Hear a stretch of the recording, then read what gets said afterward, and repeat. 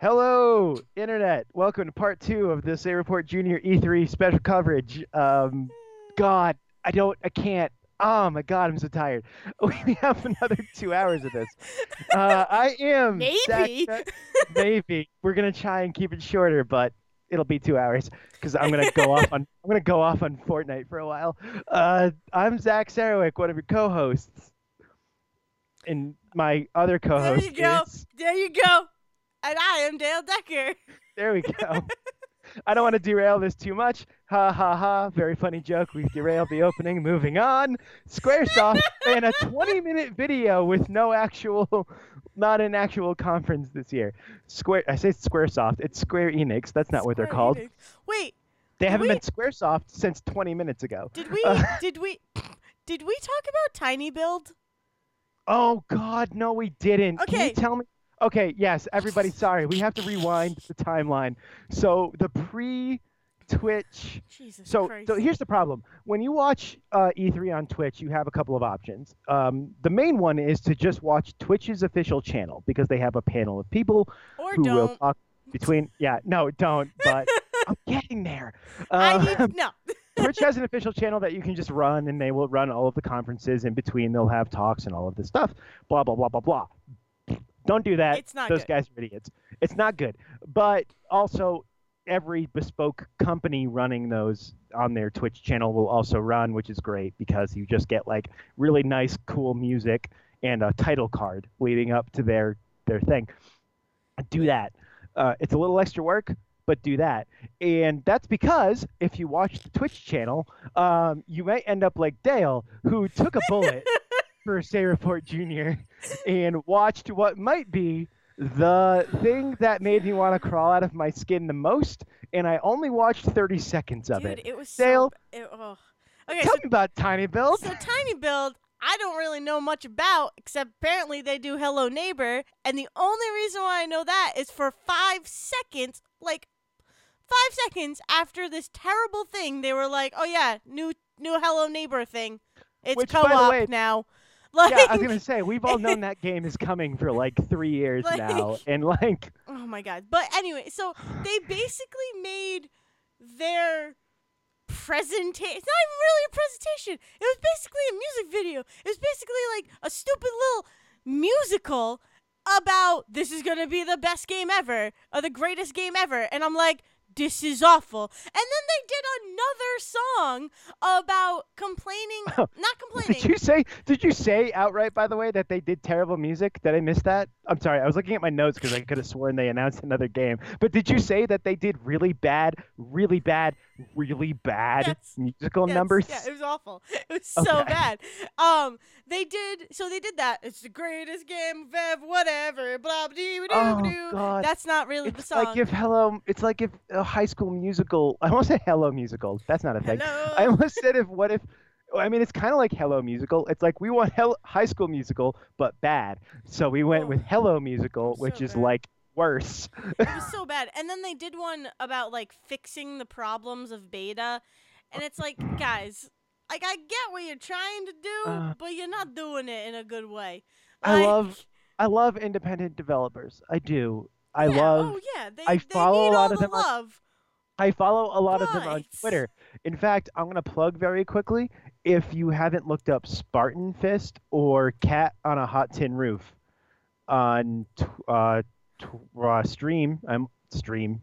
That's not a thing. Steam. Hey, If you haven't looked that up on Steam or itch.io, you should because I follow like their lead developer and she's super cool. The only reason I know anything about development in any video games is because Megan is her name.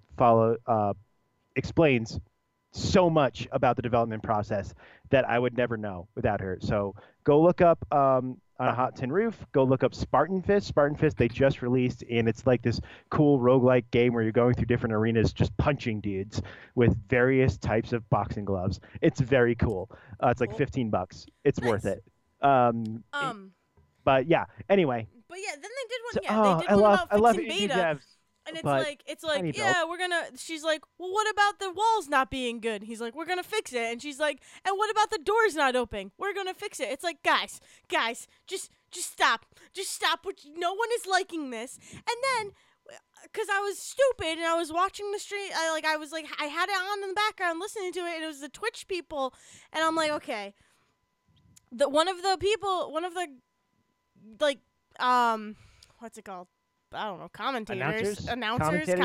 announcers. Sure. She was like, "We see you in the chat. Don't pretend like you didn't like that."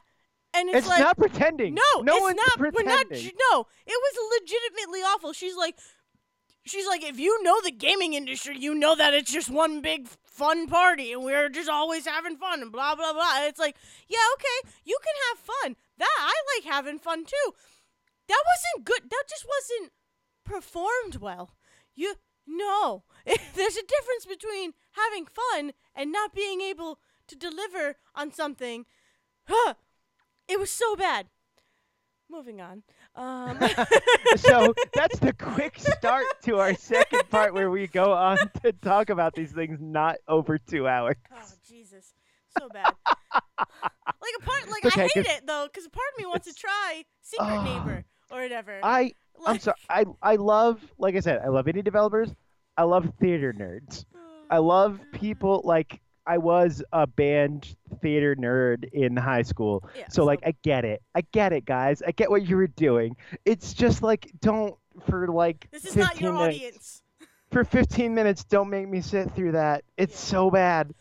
Well, it's also a brand of like know your audience, guys. Like Yeah. the people who are watching this only want to know about what games are coming out. We don't want to watch you sing or attempt or try to sing or do any of that. Is a strong word, but I attempt. didn't want to be mean, but but yeah, like that's pretty much it. That's pretty much what it was. So bad. Okay, let's move on to Square Enix. Let's just move on. Let's just go on. Move. So Square Enix, which was Squaresoft like 20 years ago. I don't know why that's still in my head. But Square Enix had their 20-minute quote-unquote presser, which was someone walked up to a laptop and pressed play, and basically gave us, bigger previews of stuff we already knew was coming. I feel like that's what a lot of this year was. Why does this look like it says Drag Queen? No. Dude, you can't Dragon read Quest. your only... It says Dragon Quest. I was like, wait, my handwriting. Why does it say Drag Queen something? Oh, God. I would play that. I would play that, though. Dragon Quest 11 is coming, which, I mean, that's one of those big franchises like Final Fantasy where, like, I don't know, you can probably dip in at whatever one looks interesting. Yeah. They're also going to do a cross with Slime Hunter, another series I don't ever play or care about, but sure, if you're a fan, they're coming. Tomb Raider. Shadow of the Tomb Raider is coming. Tomb Raider coming? Okay, sweet. Shadow of the Tomb Raider is coming in September. I knew that We because got of Microsoft. Yeah, we got a bit. Yeah, we know that from Microsoft. We know that from announcements a month ago. We know that from 2 years ago when someone was sitting on a train looking at an email talking about Shadow of the Tomb Raider, and there was a games journalist sitting behind them that took photos over their shoulder like it was Deep Throat talking about Watergate. Like, we all knew this game was coming for 2 years. That's not a joke, by the way. Like, literally, someone was looking at an email on a train somewhere, and like this leaked like 2 years ago because a games journalist peeked over a shoulder and took a picture from their phone. Yeah, it's bad. It's bad, people. It's crazy. I love the Tomb Raider. I love the new Tomb Raider games. I wish when the newest ones came out, these reboots that came out, I wish they had called them Lara Croft instead. Because here's the thing. Yeah. For 3 games now, they have used the same line, which is become the Tomb Raider. Every time. Yeah. Every time they have talked about this is where Lara Croft becomes the Tomb Raider. It's like you can't do that over 10 years now of a reboot of a series. I love the series. It's excellent. It's the best thing they could have done. Lara Croft exists because they were making an Indiana Jones game, and someone went, "No one's going to look at Indiana Jones' ass for like 5 hours because they're all teenage boys. Let's make it a woman," and they created Lara Croft. That's literally where that came from. Yeah. And they have taken this hugely problematic and sexist symbol, and they have made an amazingly Badass. powerful, Oh yeah. badass feminist figure. Now, still has the problems that Indiana Jones has of like cultural appropriation and all of this Mhm. stuff. That exists. Valid criticism. People should talk about that. And in fact, word is that this game kind of talks about that, where it's like, again, going back to the Waypoint thing I talked about last week. Mhm. Seriously, everybody, go to Waypoint and look at this stuff. It's waypoint.vice.com. It's really good. It's really good. And also, Rhode Island Danielle is there, and she deserves it. But it's the most important thing about the whole site. But they got a preview of Shadow of the Tomb Raider, and they talk about how this demo they went to is, Lara grows and grabs this knife, goes back to this town. There's this whole thing about this like lost city, completely developed outside of like European influence. All of this stuff, really cool. She goes and finds this guy that wanted the knife and all this stuff. She brings the knife to them and goes, "Hey, I got you the relic from the tomb I raided. Look at this." And the guy goes, "Wait, where's the box?" He's, "Wait, do you mean the box?" She's like, "Where's the box this thing was in?" She's like, "This thing wasn't in a box. I grabbed the thing and I ran because there was, traps and Yeah. shit coming at me." And he's like, "You didn't leave it in. How did you not leave it in the box?" And all of a sudden, the next 20 minutes is this area being completely flooded and trashed because she went in and grabbed what she thought was important, not realizing what was really important, and just like ran. Oh my And it's god. like, oh, there are consequences to your stupidity, Lara Croft. Jeez. That's Like, it's so cool that's sounding. crazy. This idea that it's like, oh yeah, by the way, you don't get to just dive into these places and steal shit and leave. Like, there are consequences to your Yeah. actions, Oh and yeah. real people are affected by it. Like, I like that they have taken her Well, this direction. real video Um, game people. Real video game people. And what's interesting is that like Square Enix and Crystal Dynamics have been doing these games forever. Yeah. Like, this isn't like a new company came in and was like, we're gonna reboot Lara Croft. This was the same company that has been making Lara Croft games for years and Tomb Raider games for years. When we need to fix this problem. Like, I think that's what's really cool Yeah. about it. Even if there are still problematic things to talk about, even if there are still issues that are going to get articles written about them, Mhm. which are cool, and like I love the idea of video games being broken down that critically. I also love the idea that like the people that made this character went, we need to fix this. It's a lot like God of War that just came out. God of War was a hugely misogynistic, hugely Yeah. violent thing, and the latest one to come out this year was like, hey, what if Kratos was like, fuck, like I have a son and he's gonna think I'm a terrible person and we need to fix this. We need it. Like, I'd love that idea of people. I love the idea of people growing up and maturing. So that's what this franchise really has been. Again, though, I really wish that like the first game had just been called Lara Croft and the second game had been called The Rise of Lara Croft, Yeah. and then the third game could be called Lara Croft Tomb Raider, and Mhm. then it's like you're not trying to sell three games over 2012 to 2018 as watch Lara Croft become the Tomb Raider she's always been. It's like, you can't Yeah. use No, that you on me can't. again, dude. It's over. Um, we got a Final Fantasy 14 expansion. Never Yep. played it. Don't Nope. care. Babylon's Fall, Yeah. made What by is the that? I have no idea, but made by the same people that do Bayonetta and Nier Automata. Platinum Okay. Games. Platinum All Games right. makes a bunch of crazy, cool action games.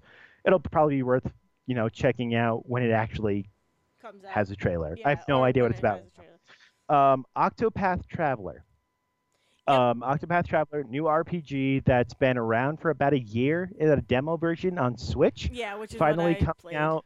Yeah, finally coming out in July. New demo being released, I think, next week, if not end of this week. Really cool.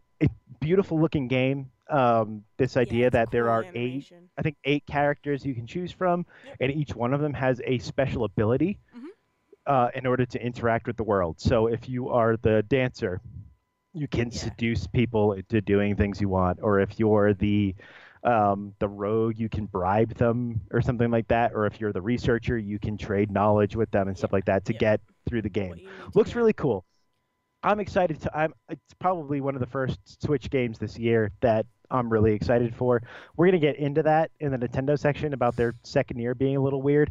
But I feel like Octopath has been a game that I didn't have a lot of interest in originally, but I am super interested in now. Yeah, You know, agreed. it's Yeah. yeah. Now that we know more about the game Mm. and have seen like 8 different demos for it, Yeah, like uh, I did try the demo on the Switch when it first came out, and I was like, oh, this is interesting enough.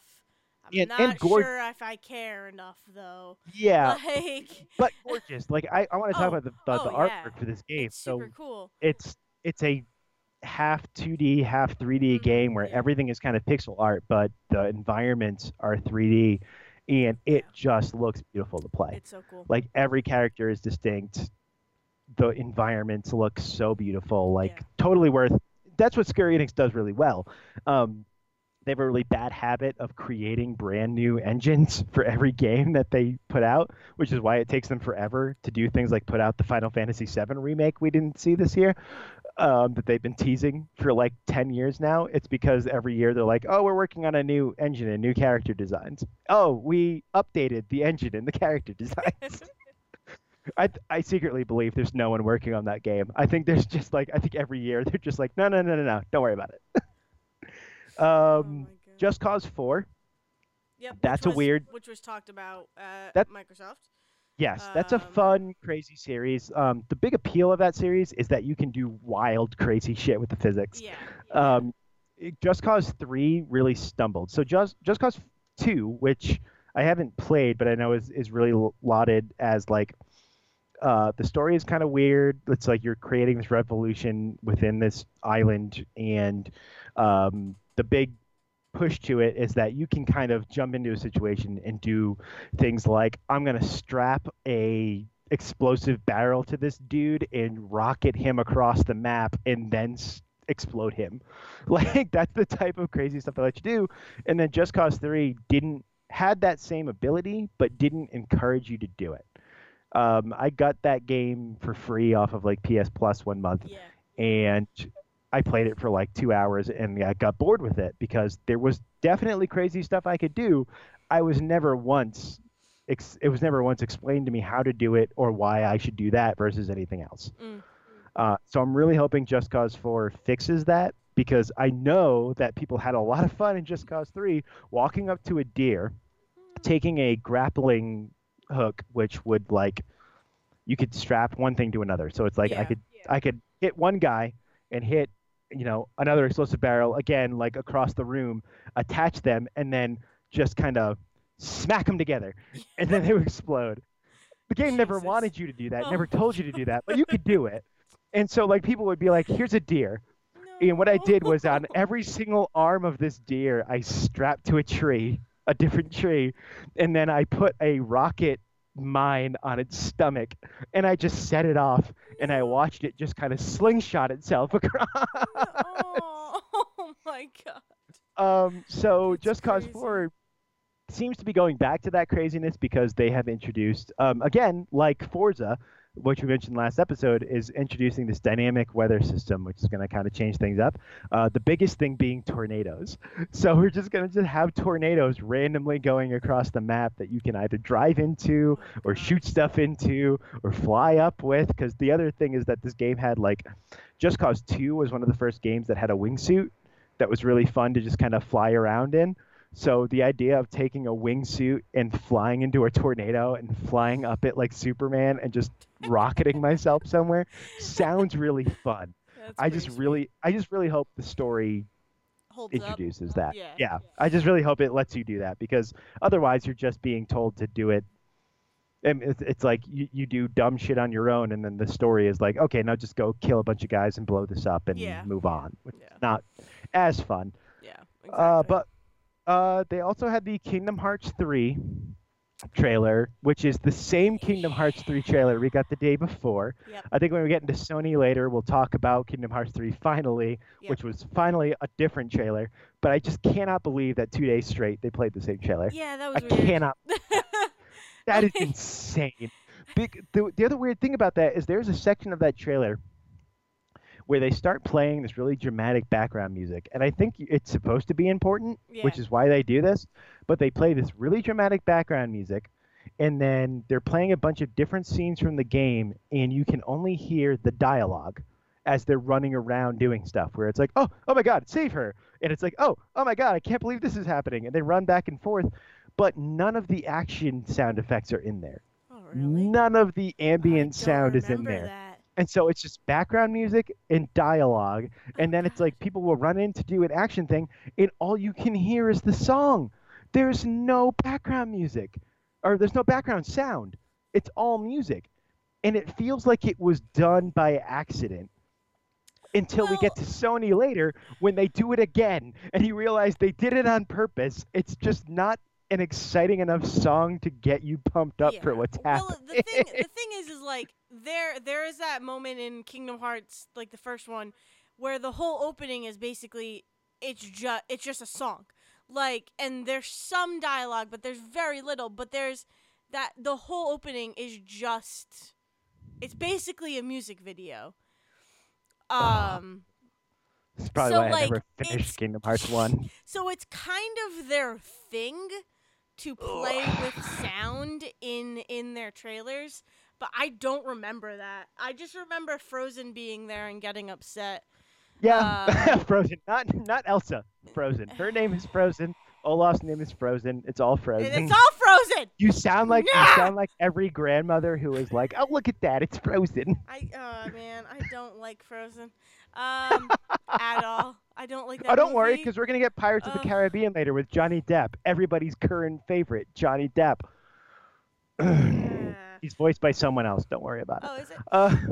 But yeah. So yeah, when I saw Frozen, I was like, ugh, why is this? Why? Like, I get why it's here, but then Tangled happened, and I was very happy. And it's like Tangled is almost enough. Tangled alone is almost enough for me to play those games. Like, I like I like Disney. I love Disney. Whatever. I'm not like a crazy Disney person, but I do enjoy Disney. But Tangled is what is the thing that is like, Dale should play this. You should look up the comparisons between Kingdom Hearts 3 and Tangled when it was released, because they did the same thing when the Toy Story World was announced, where Rex is way more defined than he ever was in three Toy Story movies. Yeah. And the same thing with Rapunzel. Rapunzel is like way more defined than she ever was in Tangled. Yeah. Oh, God. But that was basically it for Square, except for Quiet Man, right? Is this what can we talk about? Quiet Man? Beautiful Can we talk live action full motion video game, maybe? No, so explain the Quiet Man trailer. Okay, so like I said, I only really watched the trailers after the first 2 days. And here's the thing, with the Square conference, that's all we got. Yeah. So if you watch the trailer, you've watched the Square conference. So the Quiet Man one, I was looking through the Twitter feed, and they mentioned, oh, your guys' reaction during the Quiet Man or whatever. It was like a GIF or something. And I was like, the Quiet Man, that is a movie with John Wayne. And it takes place in Ireland. I'm sorry, hold on. Is this going to be? This. Oh yeah, there's a movie. It's like I don't know. It's like a huge. He pretty much goes to Ireland, or he's from Ireland. He goes back to John Ireland. Wayne goes to Ireland and cowboys it up in Ireland instead of pretty much the southwest of America. It's a very old fashioned movie. Because it's about him. It's about him trying to get back with this woman who he was dating, or I think, and it's like about her Dow too, like, so getting money, and but then like at the end they like finally get the spoilers for the Quiet Man. It's an old movie, so whatever. If you haven't seen it, you're not gonna see it.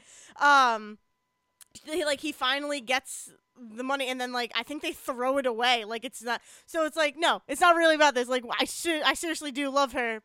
whatever. Anyways, so I saw that and I was like, well, I'm gonna check this out because this is That would be no crazy. way. I would It's love. no way this I is would John Wayne love video a game. Japanese video game company be like, we're gonna make this John Wayne movie into a video game. I need to let you know. I love John Wayne, and it could it could be just because of exposure because I took a John Ford class and John Ford and John Wayne are like the BFFs of history.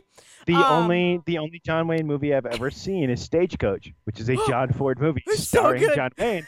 And the only reason I saw it That's is one because of it was his playing first here in ones. town, and it's all about going to Las Cruces, which is 3 hours away from me. It's Yeah. the Wells Fargo, cart going to Cruces. Let me tell you. Or no, sorry, Lordsburg. They're going to Lordsburg, Yes, which yeah, is also exactly. an hour in the other direction from me. So. I love Stagecoach. Anyways, so this is what goes through my head, and I'm like, Oh, I'm so so sorry. I see The Quiet Man, and I was like, or Quiet Man, and I was like, well, I need to check this out because there's no way that there is a John Wayne video game coming out based on The Quiet Man. I mean, let's be because honest, the Red Dead nobody knows Redemption that game- movie. Let's be honest. The Red Dead Redemption games are John Wayne. Pretty much. So I see it, so I click it, and I'm like, okay. Then the trailer starts, and it's like a cinematic trailer. It's Not live just cinematic. action, like people, and I'm like, all right, well, this is a different turn. Let's see where it goes. Felt like a mobile commercial, which I mentioned I hate. So it's going, and then it's like sound cuts off, and so these two guys like two, I don't know, they look like punks, they look like mugs or muggers or whatever. Mugs. They look like mugs. They look Speaking like of John muggers. Wayne. Hello, Mugs. Hey, Pilgrim. Anyways, so it's like oh my it's like God, two. was that your John Wayne? Hold on. No, I have a better John Wayne, but I'm like, I'm never gonna let you record a better John Wayne than that. but I have a better one. Just 'cause I'm laughing. Oh my Oh, God, no. we shouldn't record for this long anymore. I can't. Okay. We're still Anyways. one conference into this. Anyway. Okay. So the Quiet Man. So it's live action, right? And then it switches to gameplay. Well, not gameplay. Like really obviously. Like I don't very know obviously how. it switches to Oh like my normal God. video game So art. back in the GameCube era, when the Lord of the Rings video games were coming out, they tried to sell one of those on the transition from the live action cutscene into the video game scene. Well, I mean, Like, I still remember this in my brain as like, are you fucking kidding me? That's what you're trying to sell. Where it was like, here's a cutscene from the movie, and then we're going to transition into the CGI. wait, are you like, talking about wait, what are you superimposed. talking about? Lord of the Rings tried Oh. to do this in GameCube. Oh, well, okay. So And GameCube, so- it doesn't work. But then, No, but then this one is just as obvious Yeah. that they have transitioned into 10 to 15 years later. We still have not figured out how to transition from live action into CGI, obviously, and they are still using it as an E3 selling point for a game nobody's heard of. I mean, Quantum Break, that's pretty much, you play the game and then you I watch the know. TV show, and it's great. No, I will not let you bring that down. It is fantastic. It is great. All right? I love it. Anyway, so it turns the coolest. So basically, it's this kid, and he has like a bag with him, a brown paper bag, and he walks up to these muggers. and Here's a drug bag. Yeah. Like, what? And they're like, "What are you gonna do?" Blah blah blah. And then he points to his ears and then shakes his head, and then all sound goes away, and it's just like a buzzing. And I'm like, I am so excited for this game now, because if it is what I want it to be, it's gonna be fantastic. Well, what do you want it to be? I want it to be silent. I want like just there to be a buzz, and like Just I a buzz have and just like the sound of people punching. and the sound of people, yeah, and like the muffled sound. Like I want it to be muffled.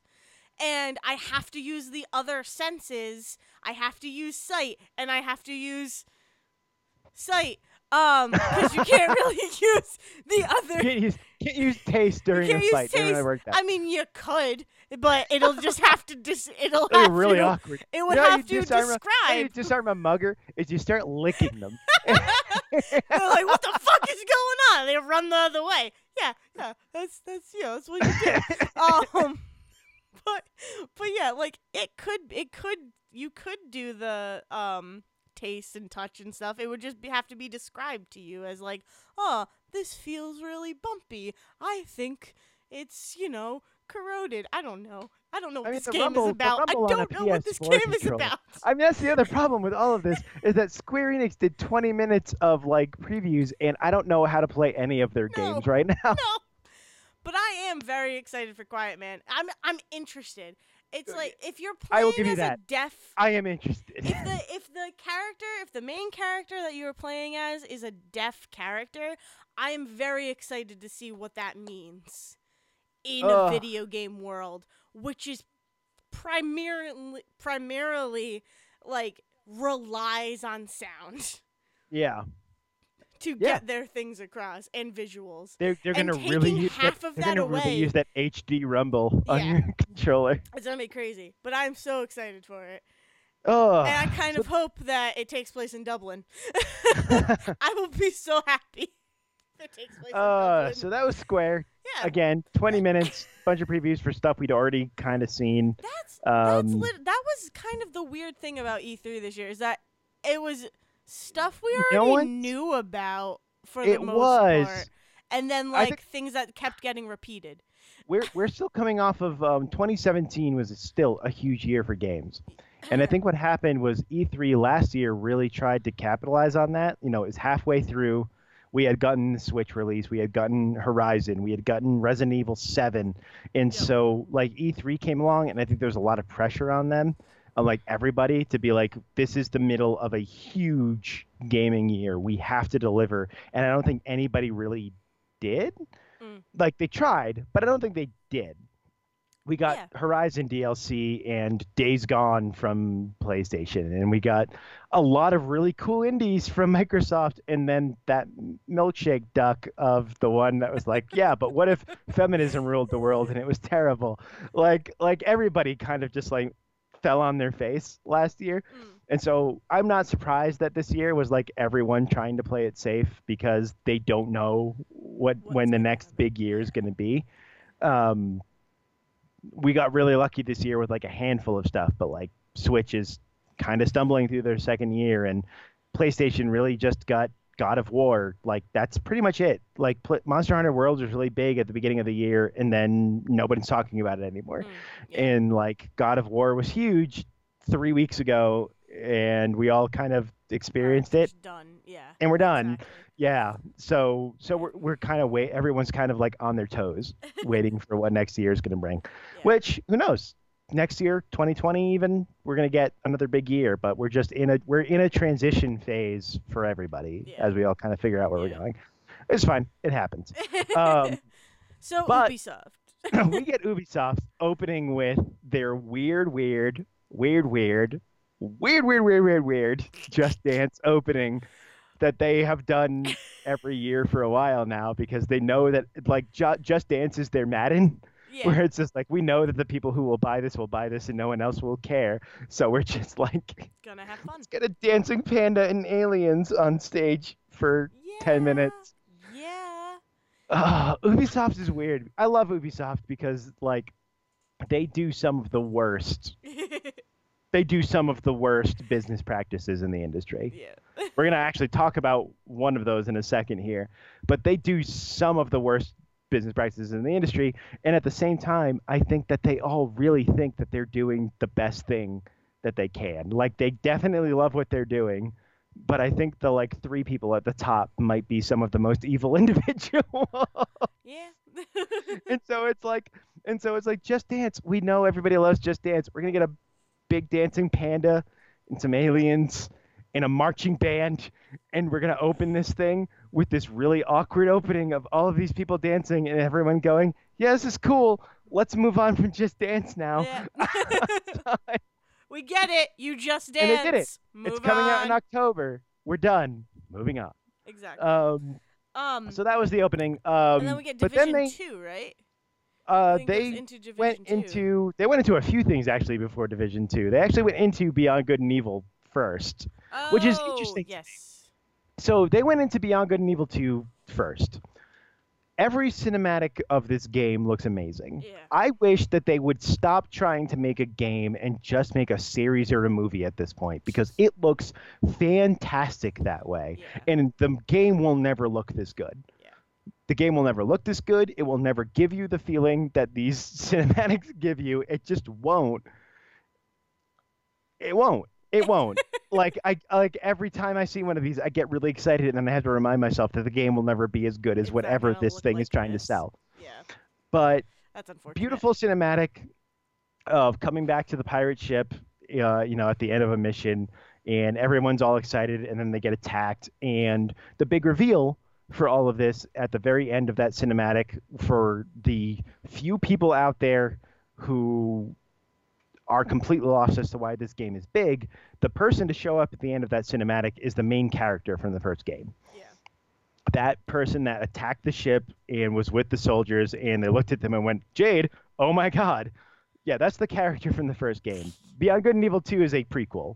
Yeah. So we don't know exactly what has happened between Beyond Good and Evil 2 and the original game, but something has happened, because in the original game you play as Jade as a photojournalist who is exposing this massive government conspiracy in all of this, and the fact that she's working with the government at the end of this trailer is huge. Yes. For those of you who had no idea what was going on, because there's like 10 people out there who love Beyond Good and Evil and have been very vocal on Twitter about getting a sequel, and everyone else has no idea what's going on. But the bigger thing was that they announced a really weird program that we need to talk about for a second. And there's a good chance that 99% of the people working at Ubisoft think that this is a great idea, but I cannot help but think that there is a 1% of people who work at Ubisoft who are like, I want to bilk people for as much labor as I can get for as cheap as I can get. They are partnering with Joseph Gordon-Levitt and his collective, his company, Hit Record, that has been around since 2010, to put in like murals and music and like radio broadcasts and a bunch of other writing and music and artwork into the universe of Beyond Good and Evil 2. Yeah. So Because I what heard they- about that. And Yeah. I didn't know that's what the Joseph Gordon-Levitt thing was, because I was only looking at the Twitter feed and I saw a picture of him and I was like, what does he have to do with it? Yeah. Yeah. And So- I didn't know it was the Hit Record stuff. I Yeah. didn't even put that together, which is dumb. But anyways, moving on. It's okay. I mean, so anybody out there who doesn't know what Hit Record is, it was a company that Joseph Gordon-Levitt started about 10 years ago, or 8 years ago. I think it was in 2010, so 8 years ago, where people collaborate on artwork. They all get paid. Like, was their big thing was like everybody's going to get paid that collaborates on this, and everybody gets to, it's to give exposure, quote unquote, Yeah. to independent artists. The problem is that over those years, people have started to figure out that like that model doesn't work as well as Joseph Gordon-Levitt thought it would.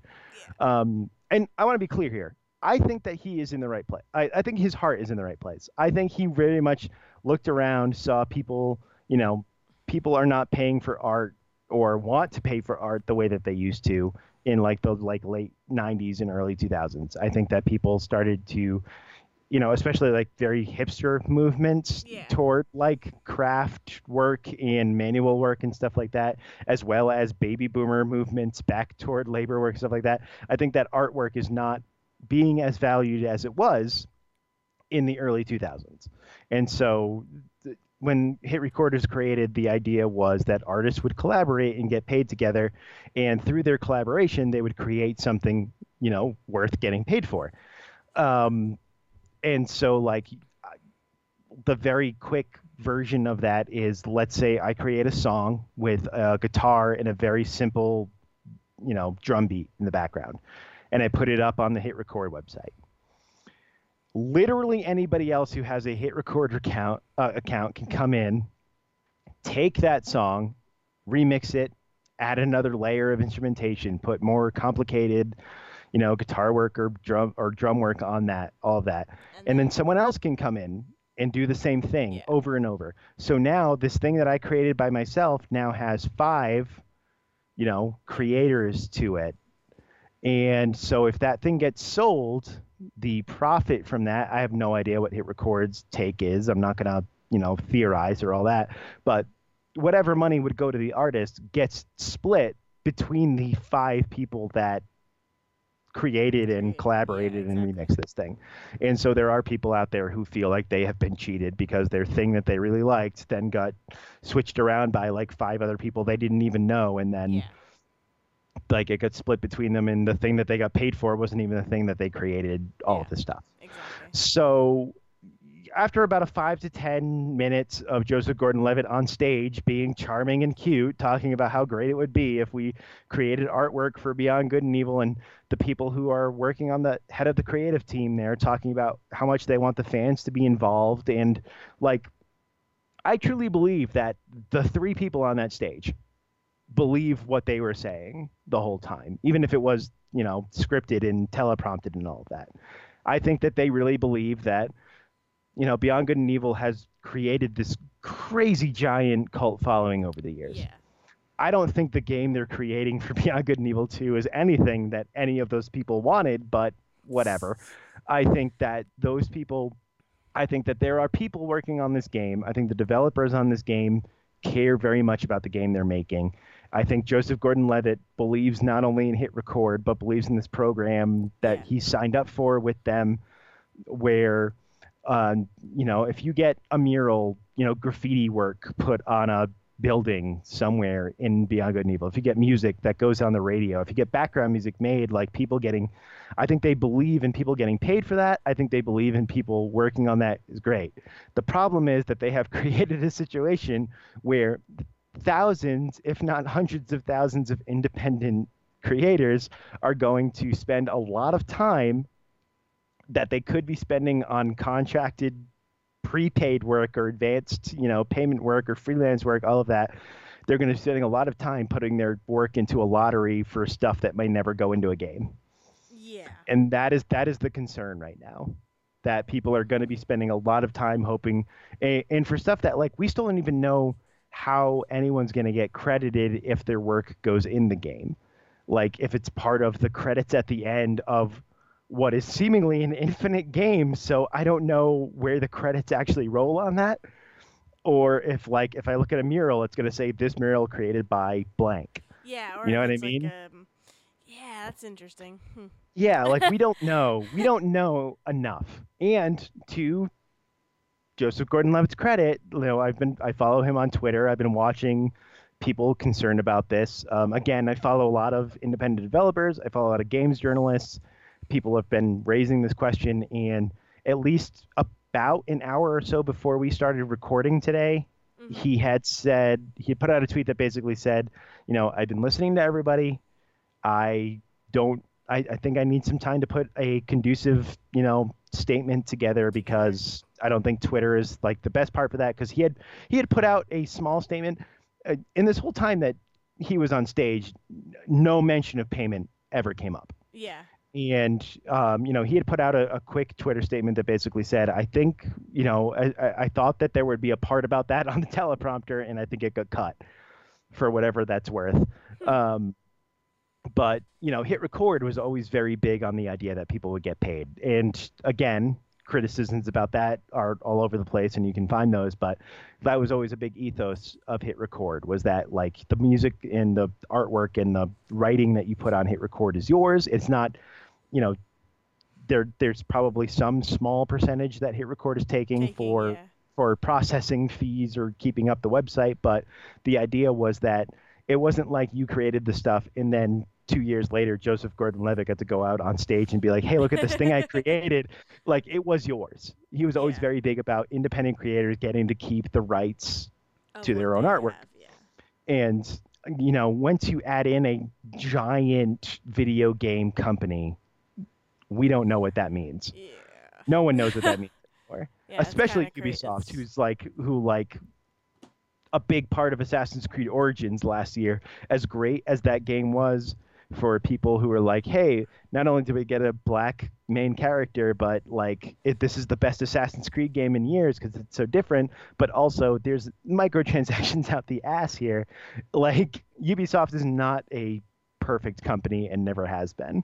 And so the idea, there's already connotations that come with signing up with Ubisoft for a program like this. Yeah. So Interesting.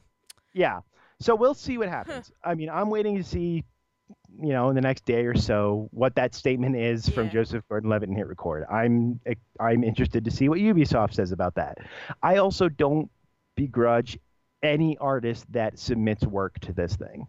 Like, there are people out there who are perfectly happy to sketch a thing and send it to Ubisoft and never care about even getting paid once, because they just want to have their artwork included in this game that they loved, over a decade ago, and is finally getting the sequel they wanted. Yeah, well, it's part of that, that community feel that Right. that we've talked about in the past. It's like, yeah, I'm gonna send in this thing that, and it's like, oh, this is just like a quick sketch, or it's just a quick little riff I just wrote, just to know that it's in a game that I love.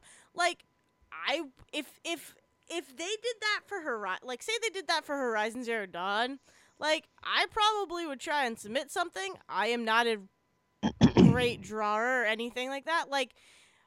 Yeah, it's a matter of, do you care about getting credit for something? Do you care or do you care just knowing that you participated? It's kind of like that idea, I guess. Absolutely. And it goes back to fears of, we live in a economy now that's we have Uber and Lyft as businesses that are people are getting paid for very minimal work that they very minimally paid Exactly. for very minimal work they do, and vice versa. And the last thing a lot of people don't want is this to become the norm. Yeah. And I think that's where a lot of those fears come from, and a lot of those questions. Oh yeah, and it's totally valid. But yeah. It's an interesting topic. It is, and we will see what happens as we go forward. I wasn't expecting to get as much as we did from Beyond Good and Evil 2 this year. We got another huge cinematic. We got some even minimal gameplay, but we got some gameplay from them. The whole thing with Beyond Good and Evil franchise is that they put out a trailer 10 years ago at an E3 that was really cool, and then no one talked about it for a while. So there was, I think, a feeling when they made this the linchpin of their conference last year, that they were going to end on this huge Beyond Good and Evil thing and talk about how it's this procedurally generated giant universe with an infinite number of planets. I think a lot of people went, we're going to believe it when we see it. And the fact that this was the second thing out of the gate for them, I didn't expect it. I didn't expect to see more than another 2-minute cinematic. Honestly, if they hadn't shown anything this year, I wouldn't have been surprised. So the fact that they even showed this much and then went into this whole pitch about the community involvement and all of that, as shady or not as it may be, there's way more going on with this game than I expected. So that means that they are developing it and they are creating a game, and we might actually see something soon. Yeah. More than anyone ever really expected was coming. The rest of Ubisoft, let's see. Assassin's Creed Odyssey, they talked about another kind of update. Sequel, but prequel at the same time because it takes place years before Assassin's Creed Origins. Really cool. The biggest, most important thing about that is that you get to choose between a man and a woman, and also you get to romance anybody you want. So if Anthem and BioWare were no romance options this year, Assassin's Creed Odyssey went, screw it. You get to choose the gender of your character, and also they're bisexual no matter what. So you get to romance anybody you want in all of this. Well, that's cool. So that's cool. Yeah, that's very even cool. funnier watching idiots online who are but Greeks didn't have gay people. Dude, just Everybody, go Google just the Greek. stop. Just Go stop. Google Yeah. the Like, ancient Greece. It was the gayest society. yeah. So, so that's Oh the my cool thing god. about Assassin's Creed Odyssey right now. Skull and Bones. I know that you're very excited Yes. about that. Ship combat. You don't get to do as intricate of exploration and kind of ship movement that you get to do in Sea of Thieves, say. Yeah. No. But I mean, Maybe. Yeah. It's it's a pretty. giant multiplayer arena of ship Yeah, battles. and I'm so excited for it because it kind of sucks though because the trailer that they show is basically what we've seen already. Like I've already seen that exact battle play out. Like I've seen it. The only thing that I don't remember ever seeing was the like battering ram part, like at the very end, and it was the first time we saw customizable things. Okay. From if I'm remembering correctly, but I do remember seeing that part of them being like, "Oh, there is a cargo ship," or I don't think it's a cargo ship, or it's like there's a Portuguese ship with their little escort. We're gonna have to take we have to take the element of surprise and go around the opposite way of the island and hit them head on. Like that, I've seen that, but I don't care that I've seen it. I could watch it 1,000 times because of how excited I am for this game. I'm excited for it too because I like Sea of Thieves. I was a fan of it. I think I like what they're going for. I get it, and I'm excited to see the stuff they add to it. But the ship battle stuff is the action in that game. It's when you come across another person, exactly. and it's like now we need to take them down. And that's also Assassin's Creed 4 and Rogue, and it's coming back for Assassin's Creed Odyssey. It's sea shanties and ship battles are coming back. And then the coolest thing too is like it's really you're gonna feel like a pirate, and like I felt like a pirate during Black Flag. It happens. You're gonna feel like a pirate during Skull and Bones because you're gonna have to ally against huge ships, and then once the loot is out, you're no longer allies, and the fight continues. Like I'm so ready. I'm so ready for this game, and it says that you can sign up for the beta, and I was like, I've been signed up for the beta for 2 years now. I would like it to come out. I would like a cool I would please like let a me beta. into this game now, please. Please. Let's see. Just really quickly running through the other stuff. Rainbow Six Siege. I never play it, and I don't care. Yeah. Trials Rising. The only interesting thing about that, so it's a motorcycle stunt game. The only interesting thing about that whole presentation was that the developer came in an Evel Knievel suit and a mini bike, and then just fell on the podium, completely staged, but oh so hilarious. Yeah. So I absolutely saw worth pictures watching of that. That's funny. Crew 2. I don't care. The Crew is interesting because the Crew was like, hey, what if Fast and the Furious, but it took place across the entire country, and it was really badly put together. The story is written badly and all that. By all accounts, Crew 2, not much better, unfortunately. So, whatever. We'll wait to see the reviews on that. I think. Oh, Division 2. So Division 2, one of the top 10. Tom Clancy from Beyond the Grave. Yeah. Looks very franchises. interesting. Looks more interesting to me than the Division 1. Yes. I mentioned this, agreed. I think, last week, where Ubisoft is really good at their sequels being really better, fully realized than their original product. So I think Division 1 was like, what if we had this thing where you got in fights in the streets of a real American city after an apocalypse or whatever, and they kind of went with that, and it was kind of boring, and a lot of people had critical analysis of that, whatever. But Division 2 is like, okay, what if that, but good. Yeah, exactly. So now we're in Washington D.C. Yeah. It looks cool. It does looks look pretty. Cool. It's very pretty, and it's very cool that it's. I mean, it's not cool that's gonna be sent out in episodes, because why don't you just give me the whole game at once? Like, why do I have to wait? I think it's the whole. I think it's the whole game, and then there are DLC episodes coming later, but those are going to be free. Which is that is super cool. So and I think feel that's like just that's happening supporting. a lot. Yeah, I think this that's more year. of a we're going to support this game at least a year or so after release with these episodic DLC things that are free. But I think there Yeah. is a full game coming to start. I don't I think that hope so. there's. I hope so I for hope the so sake of too, people but who want that game. right. The weirdest thing was I think it was during Microsoft's to go back to last week, but Microsoft's presentation of Division 2 was so weird. The Was gameplay. that the one with the really bad pre-recorded banter, or was that Yes. Ubisoft? No, it was Nope. Microsoft, It right? was Microsoft because it Yeah. starts and I'm like, oh, cool. Okay, so you're going through. So I thought it was game Game dialogue? characters. I thought it Yeah. was game dialogue. And then like there was a point where I realized I'm like, oh no, this is supposed to be game chat. I know This they did the is same thing with awful. they did the same thing Like, with Division 1 where it's just like oh I mean and if you listen they actually kind of did the same thing with the Anthem yeah. trailer earlier which is like all of that is supposed to be real people talking but no one ever says hey I've got this weapon I got from the last quest I'm going to go use it now bye. Yeah, Like no that's not how exactly. people talk. No. People talk like hey watch out because I'm shooting this thing now. It's like gone. People also talk like, get the fuck out of my way. Or like, aw, you noob. Why? What you doing? What are you doing shooting at him? You can't take him down. Instead, yeah, not. Hey, let's go look at this airplane. Yeah. Hey, Or like, this is a cool hey, airplane. watch What do we out think is behind inside you. the airplane? Or hey, guys, let's have some strategy before we go guns blazing. No, that doesn't happen. It doesn't. It really Jesus. doesn't.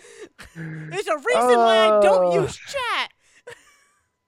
The only other really interesting thing to talk about with Division 2 right now is that Polygon did this great interview with the developers where someone was like, so you've got a bunch of people in a civil war in the U.S., after some sort of plague. Yes. Cool. Okay. And this guy is walking with an AR-15 and an American flag bandana on his head. Yes. Yep. Cool. And they're marching through Washington, D.C. Yes. Cool.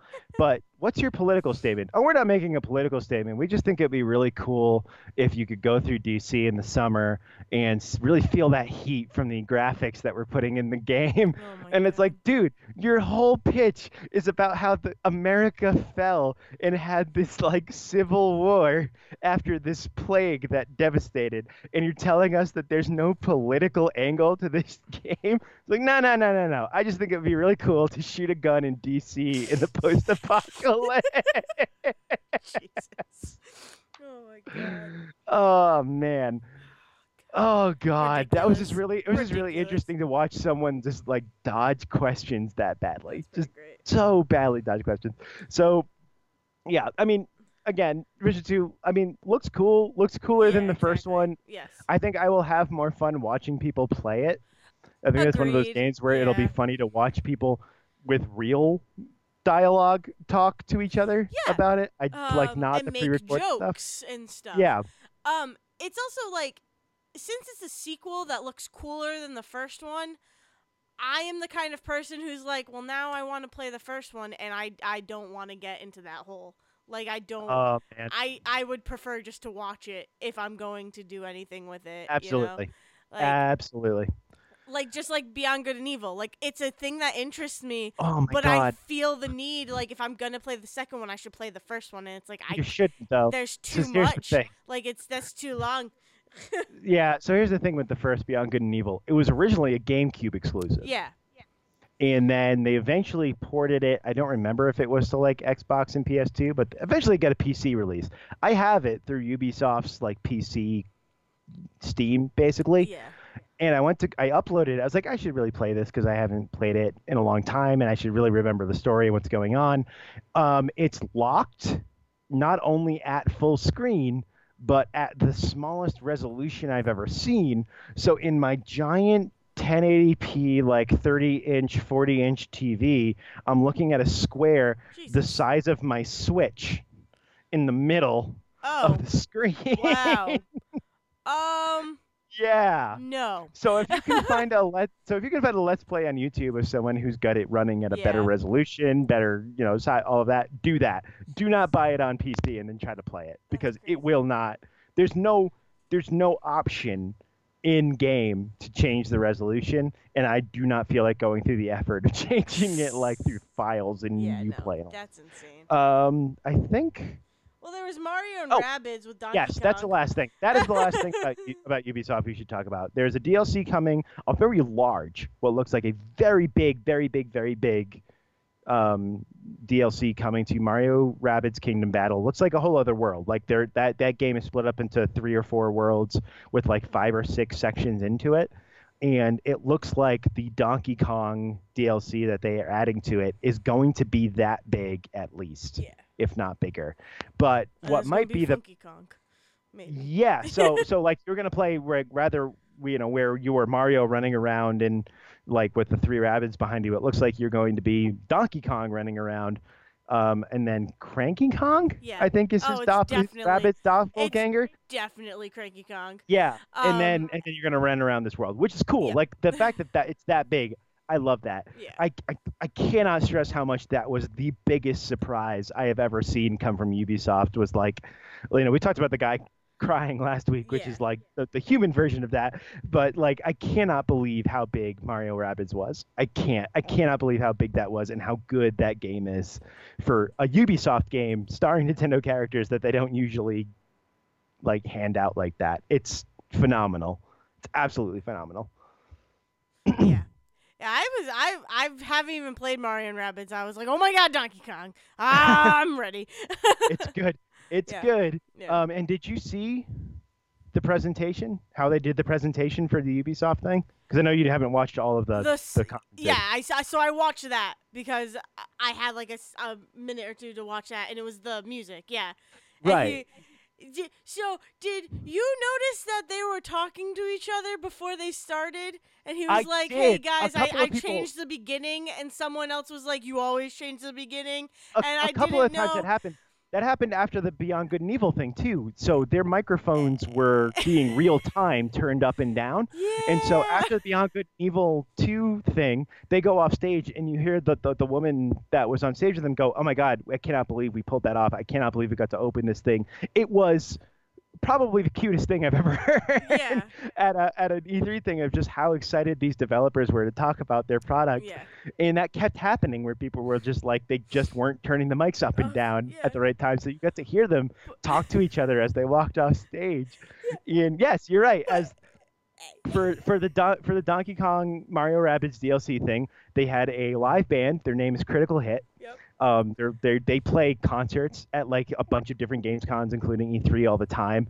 And they had a composer. That was the guy that did the music for Mario and Rabbids. I forget his name, but that was actually how people learned that the game was coming. Was that someone like got a leak from him that he was doing the music for this Yeah. game? So they learned like 3 months before E3 that this game was coming out. But he came out and directed it, and they did all of the live music for this preview of the Donkey Kong DLC, and it was phenomenal. It was so a cool. phenomenal way to cap off that conference. It was so cool. Donkey Kong music might be some of my favorite music in Well, all yeah. of video games. Like just from Donkey Kong Country on through to Tropical Freeze, Yeah. like that is the one thing they are on point on with anything else. Oh, definitely. Is that music is fantastic. I mean, Uh, Donkey Konga is the best game also. Oh God, also that. Yes. Oh my I mean, God, like, yes. kind of a tangent, but like, yeah, there's some Donkey Kong music in there, but there's also Kirby, Kirby, Kirby, that's a name you should know. Kirby, Kirby, Kirby, just a show. Like, it's He great. did It's they great. did on Wii after DK rap. GameCube. Right. Oh God, the DK rap. Everybody look up the Brental Floss DK rap Oh my update. God. That came out about a month or two ago from Brental Floss on YouTube. It's so weird. It's so weird. Jesus. It's So weird. so weird. Like, really, it's weird, but it was so good. It's so good. But yes, Donkey Konga also got like a weird like Wii prequel or sequel Sequel, yeah. where it wasn't, you didn't have the conga drums, but it was a racing game, and the way that you propelled yourself was by beating the conga drums with the Wii U and the nunchuck. It was Oh, so wait, good. what? Oh, really? Yeah, Oh, I it's didn't like even know Donkey about Konga that. Racing or something. Yeah, it's Jesus. really good. I played Oh, Donkey Konga so much as a kid. I want that again. I want that to come back. I love that game so oh. much. Anyways, back to Okay, E3. Then there was that so transference thing with Elijah Wood. That was oh my really God, I weird. didn't actually see that. I turned away for a minute. I had to like go back to work, so I missed some stuff that had premiered last year. It's a VR game from Yeah. Ubisoft, but Elijah Wood is involved in Hmm. helping write it and all this stuff, and it looks really creepy. Yes, it does. And I'm down with that. I'm down with that. um, Um, and then Toys to Life in Space. oh my God, I forgot that Starlink got Yes. announced again. So Starlink got announced last year, but this was the year that they announced that Star Fox would be involved. Yep.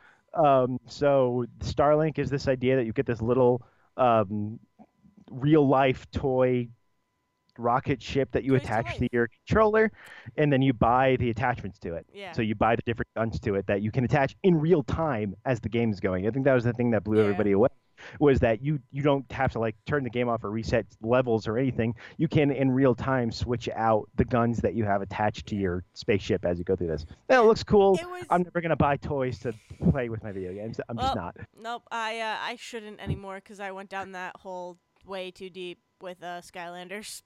Yeah, there you go. I love I Skylanders. passed that. I passed that in the Wii, with the Wii light gun shooter where I get to play Link's crossbow training.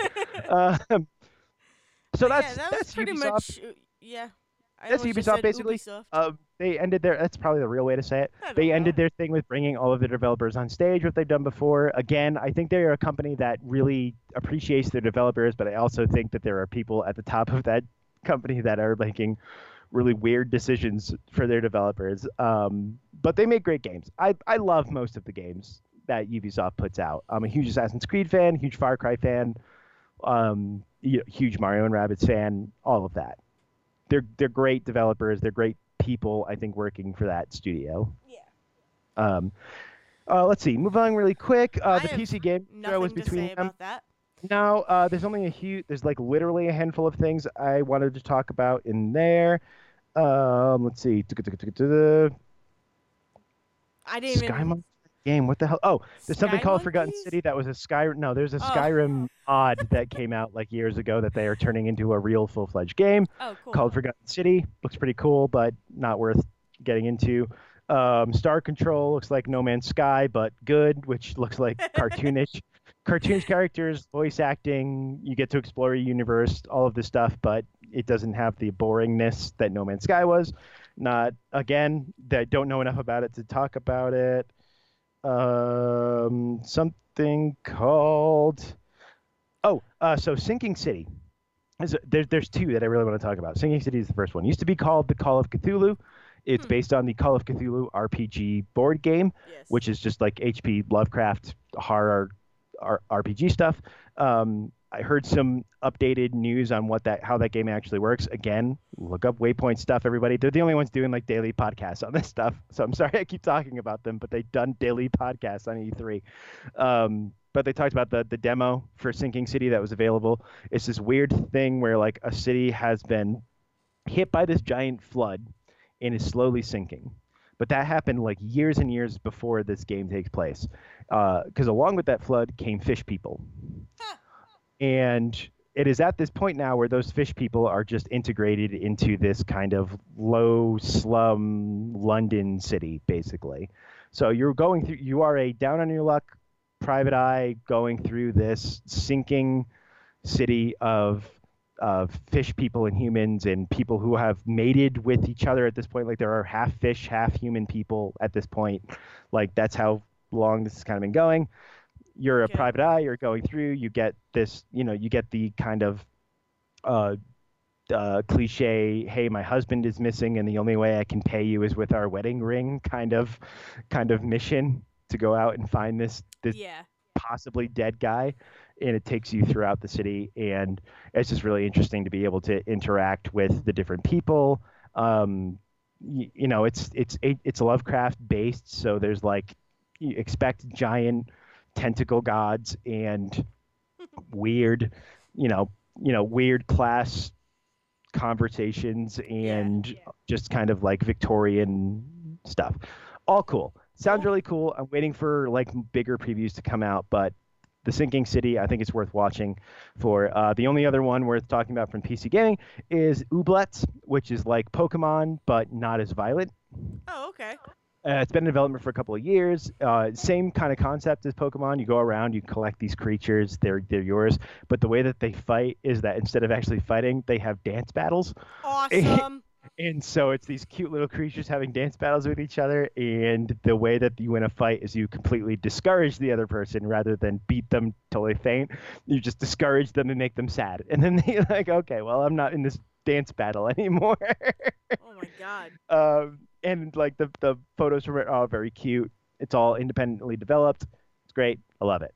It's gonna get your both Pokemon and Animal Crossing fix, I think, That's interesting. as the year goes on. So that's cool. Ooblets, OOBLEATS. That's literally the only things I care about from the PC Gaming Show. Moving on, Sony. Sony, I have one thing to talk about. Yes. So very quickly, Last of Us 2 is coming out. Actually, very quickly, they did a very weird show this year. They chose like 4 games that they are like close to being finished and that they know everybody's excited about, and they decided to do very large previews for. And then in between, they cut in some surprise trailers here and there, and some really awkward talk that we don't need to get into. Much like the Twitch stuff before, the stuff in between the Sony stuff, really awkward and annoying. The biggest stuff is Last of Us 2 is going to start. Ellie, anybody who played Last of Us originally, that game is about a guy named Joel gets he does scavenging work and he does delivery work in this post-apocalyptic world where people have gotten this like weird virus, like plant virus thing that turns them basically into zombies, and it's a post-apocalyptic world, so there are places that are run by the military and there are other places that are independent, and he knows his way to sneak in and out of all of those and also get around these like disgusting creatures, all of that stuff. But his newest delivery is a young girl who seems to be infected but immune at the same time, like seems to be a carrier of this disease. Okay. And so his job is to get her to this group of people that will help them make a vaccine, because they've never had a human being who is immune but a carrier before, and so they think that she's like the linchpin in creating a vaccine for this thing and ending this apocalypse. It's beautifully it's made by the same people that made Crash Bandicoot and Uncharted, Naughty Dog. Hugely great storytellers. It's this deeply affecting game. It's depressing, so depressing at times, but also so uplifting. There's a great scene with a giraffe that has escaped from a zoo and is just kind of chilling out in like the campus of this university somewhere. It's like this deeply affecting scenes, and so they really blend these like really good emotional, like really well acted, beautifully crafted game. So Last of Us 2, everyone's been kind of waiting for to see what they're going to go with that world. What they're going to do is Ellie is now grown up. We learned in a DLC that she is actually at least bisexual, if not gay, because the whole DLC is about this like girl that she had a crush on when she was a kid. And so this new game actually starts with her at this like kind of church revival barn party. Okay. It's really cool. She's voiced by the youngest daughter from Growing Pains, I believe is the actress. Which, if anybody out there has ever watched Dollhouse from Joss Whedon, the girl that Caroline put her brain into toward the end of that series, or the end of season 1. My dad would know who you mean. Literally 5 people out there know what I'm talking about, but including my father.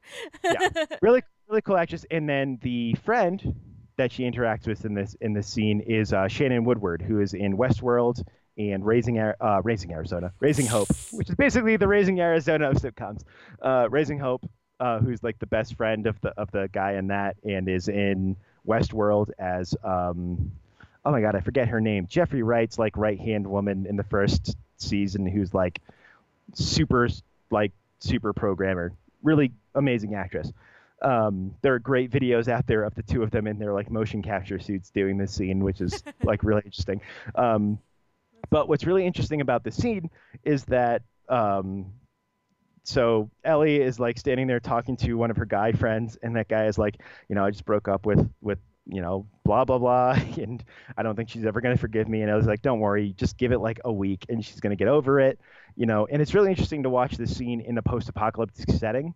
Yeah. We get so many, especially Last of Us was also very, very depressing as like a post-apocalyptic story, and like The Walking Dead, very depressing Yep. post-apocalyptic story. And this was like, here's people having a party and rebuilding And society. doing it, It's a really yeah. interesting way. And she's like talking to this guy, and she's like, don't worry, I give it a week. And her friend comes up, and instead of going to her ex-boyfriend, comes to Ellie and is like, come dance with me. Yeah. And so they go out on the stage, they go out on the dance floor, and they're dancing, and they're having this like really just kind of like really real conversation where it's like, hey, do I stink? It's like, yeah, you stink like a fucking garbage can. What are you talking about? Post-apocalypse, nobody can shower. Like Yeah. they're having this like real conversation, and Ellie's like, I don't like. I think everyone out there is jealous that you're not dancing with them, but I don't know why. And her friend is like, oh, don't worry, they have all the reason in the world to be scared of you, and they kiss.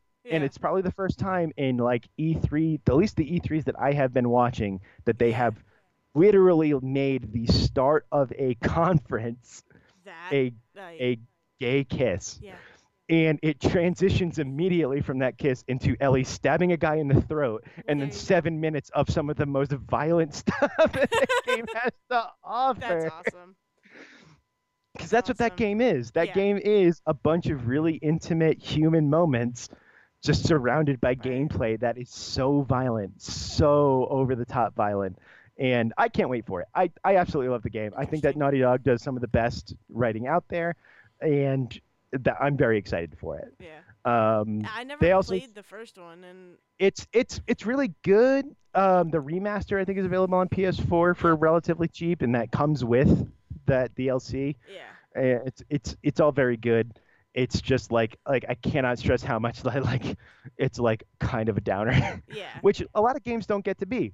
A lot of games don't get to be downers, and like I really yeah, appreciate that as like storytelling no. element. Yeah. Just like this is just it's heavy and you have to deal with it. Exactly. They also showed off the new game from the people that made Infamous in all those games called from Sucker Punch, and that Mhm. game is called Ghost of Tsushima. So that's that ancient Japanese Mongol invasion action game. I mean, you're gonna go around and do a bunch of missions and kill a bunch of people with a katana. That's all that game looks like right now. They showed off more Kingdom Hearts 3, and it was finally a different trailer than everybody else had shown off. With Pirates of the Caribbean. This I is the one guess. with Pirates of the Caribbean and Captain Jack. Those of you out there who are not big Johnny Depp fans right now, I don't blame you. But the Well. but the Captain Jack that has been voiced at least in Kingdom Hearts 2 and now in 3 is a completely different is a dude doing basically a Captain Jack impression. So Yeah, there you go. There you go. But I just love that they didn't even hide it. That trailer basically started as, we know you like pirates, so we gave you more pirates. Well then. But it did the same thing that the last trailer did, which was that the last third is that background Is that song, just silent, creepy? and then is that background song and dialogue and no other sound, Yep. which means that they definitely did it on purpose. Which means why? Why did they do That's that? what they do. That's what they do. Go back and watch the old things from the other ones. It's weird. Yeah. We're gonna get a new game from the people that made Quantum Break and Alan Wake Yep. called Control. We don't know much about it, but Which- I'm excited for Remedy to make more I'm- games in general. I'm very excited for that because it looks like a lot of mechanics from Quantum Break. Like, because it looks like there's some time elements and there's that. The coolest thing about Quantum Break was there are moments where you go into like time loops or something and it gets very crystallized. Like the world gets crystallized and magnified and it just looks super cool. It looks like you're in a kaleidoscope pretty much. And there are those moments in that Control and it's like, oh my god, this is probably the closest thing so far that I'm going to get to a Quantum Break sequel. You know? So, I'm excited. I have to play Quantum Break. That's all I got. I played the You Alan really Wake games do. and absolutely loved them. I just never got near Quantum Break before. So, You need to because it's so good. and It's it's so also got good. it's got one of the Ashmores. I don't know if it's Sean Ashmore or the other one, but it's got one of them. I think it's Sean. I don't know if it's Iceman or not It's Iceman. Iceman. It's Iceman. Is it Iceman? It's yeah. Okay. Yeah. Yeah. Yes. We also got an extended look at Death Stranding, new game from the guy that made all the Metal Gear Solid games and is Yep. now making his own.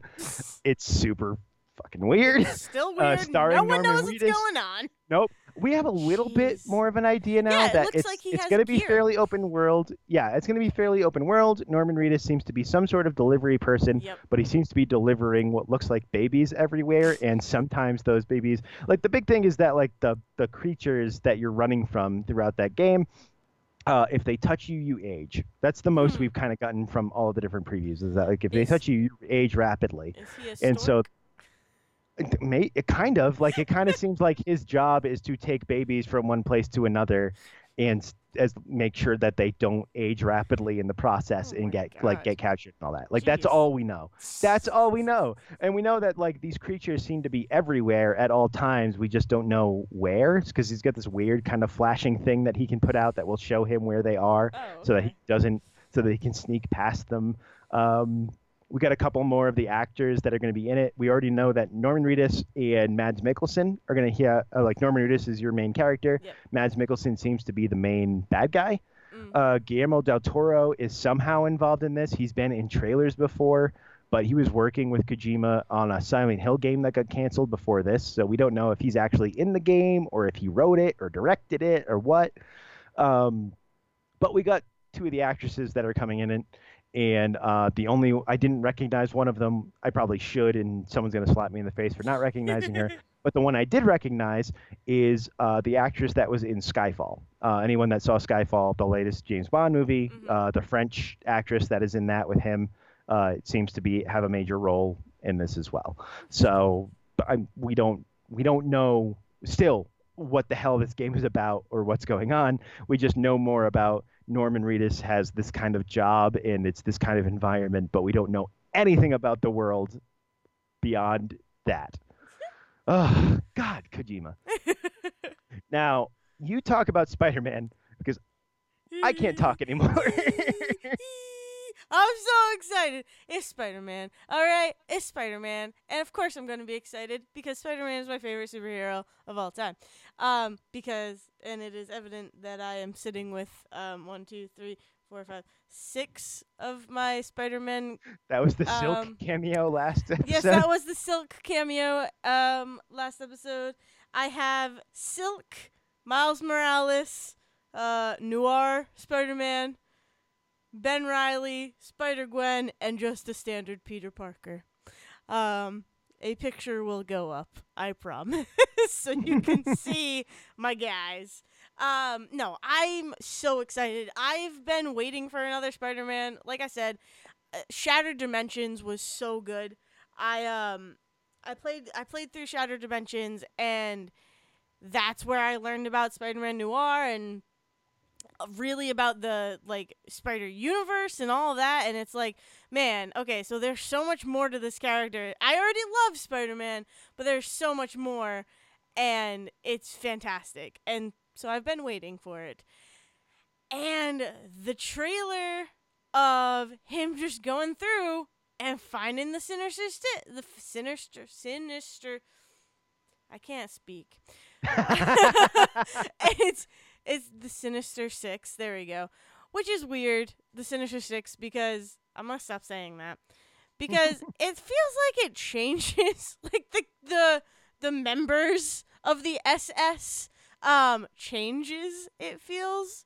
And I could sound like a complete idiot right now, but it really does. Like, I don't know enough about them to make that well, call. because there's a TV, one of the TV shows. It's the Six is like Craven, Doc Ock, Mysterio,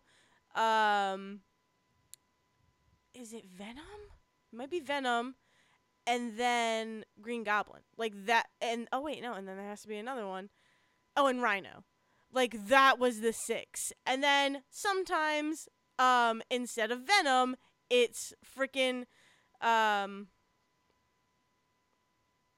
whatever. It's someone else. It changes and it's very confusing sometimes. But the trailer of him going through and just fighting all these villains is so cool. And Electro looks amazing. It is it's a new costume. He looks freaking scary.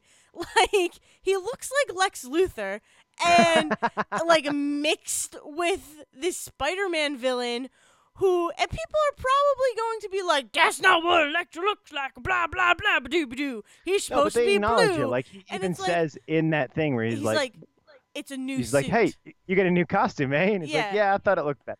Exactly. Like they acknowledge that look. Yeah. And it's just, and even Vulture looks new. Like he looks like a cross between Vulture and Green Goblin, and it's like that is so cool.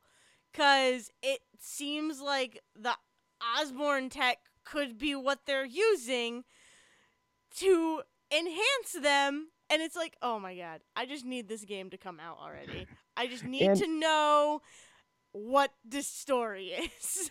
and I get really similar vibes to this as I did with Arkham Asylum. And this is not me ragging on the game at all. Like I think the combat works for Spider-Man to do that kind of thing. Yep. And I think that the flow as he is swinging around, and instead of these like quick time events, it's just like hit this button and react as you go through. I think that all worked. And I love those. Like I love those kind of things. Great. They look great. And so the stuff with the Sinister Six, again, I haven't read a lot of the comics in the same way that when I went into the Arkham series, I've read some Batman comics over the years, but I have not read them, in their entirety at all, like even close. So there's a very good chance that a lot of what's being presented in this game is very much true to comic form and not the animated series that came out before, and not the movies that come out before and all that. So this could be what the Sinister Six was in the comics.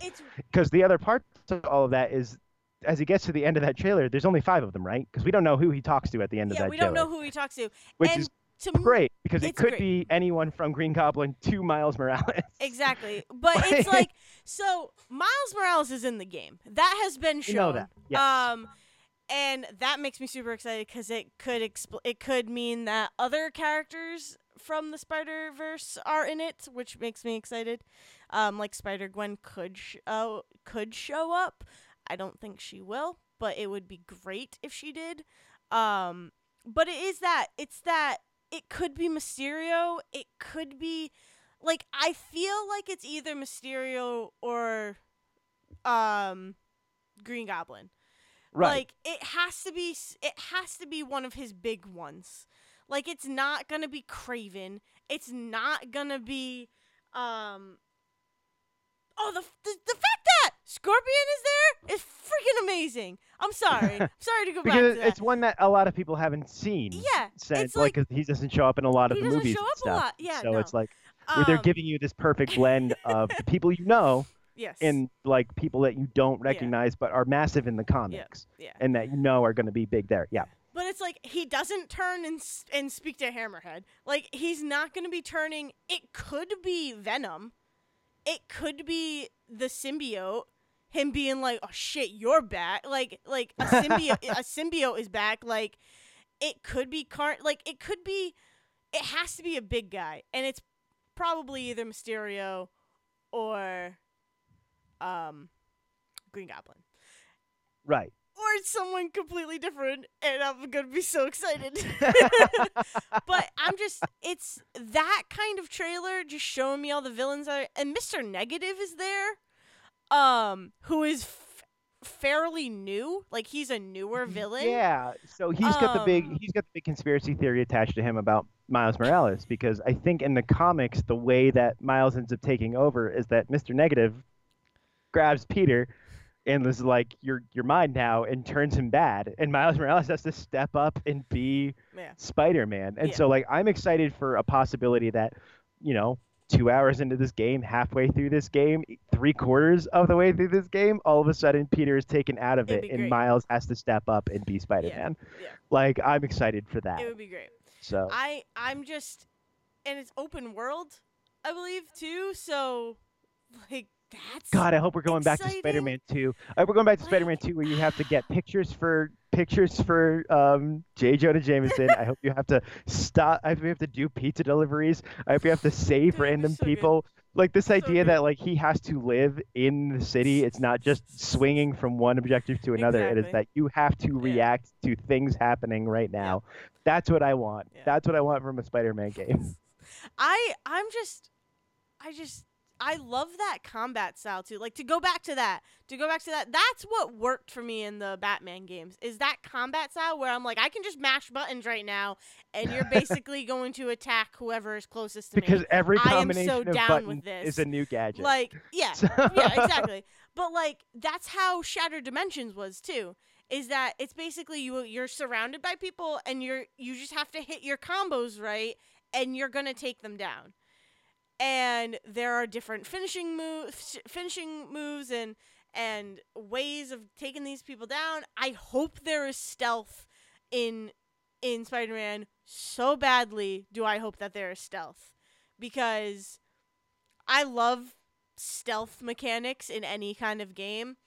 And that's how Spider-Man thrives inside. Oh, I think yeah. that there's a few games in the Spider-Man oeuvre that don't understand that that's what you're supposed to do with Spider-Man inside. Is that Yeah. he should be in stealth? It shouldn't just be Spider-Man going through and beating people up. Yeah, No, he should be using that environment to sneak around shit because he can cling he can to the do ceiling that. and the It's what he sides of does. boxes Exactly. and flip through. Like, give him those options. Yes, Exactly. absolutely. Yeah. And I love the suit. I love the suit. The suit looks so cool. And it is very Sony in a sense. But the suit is beautiful.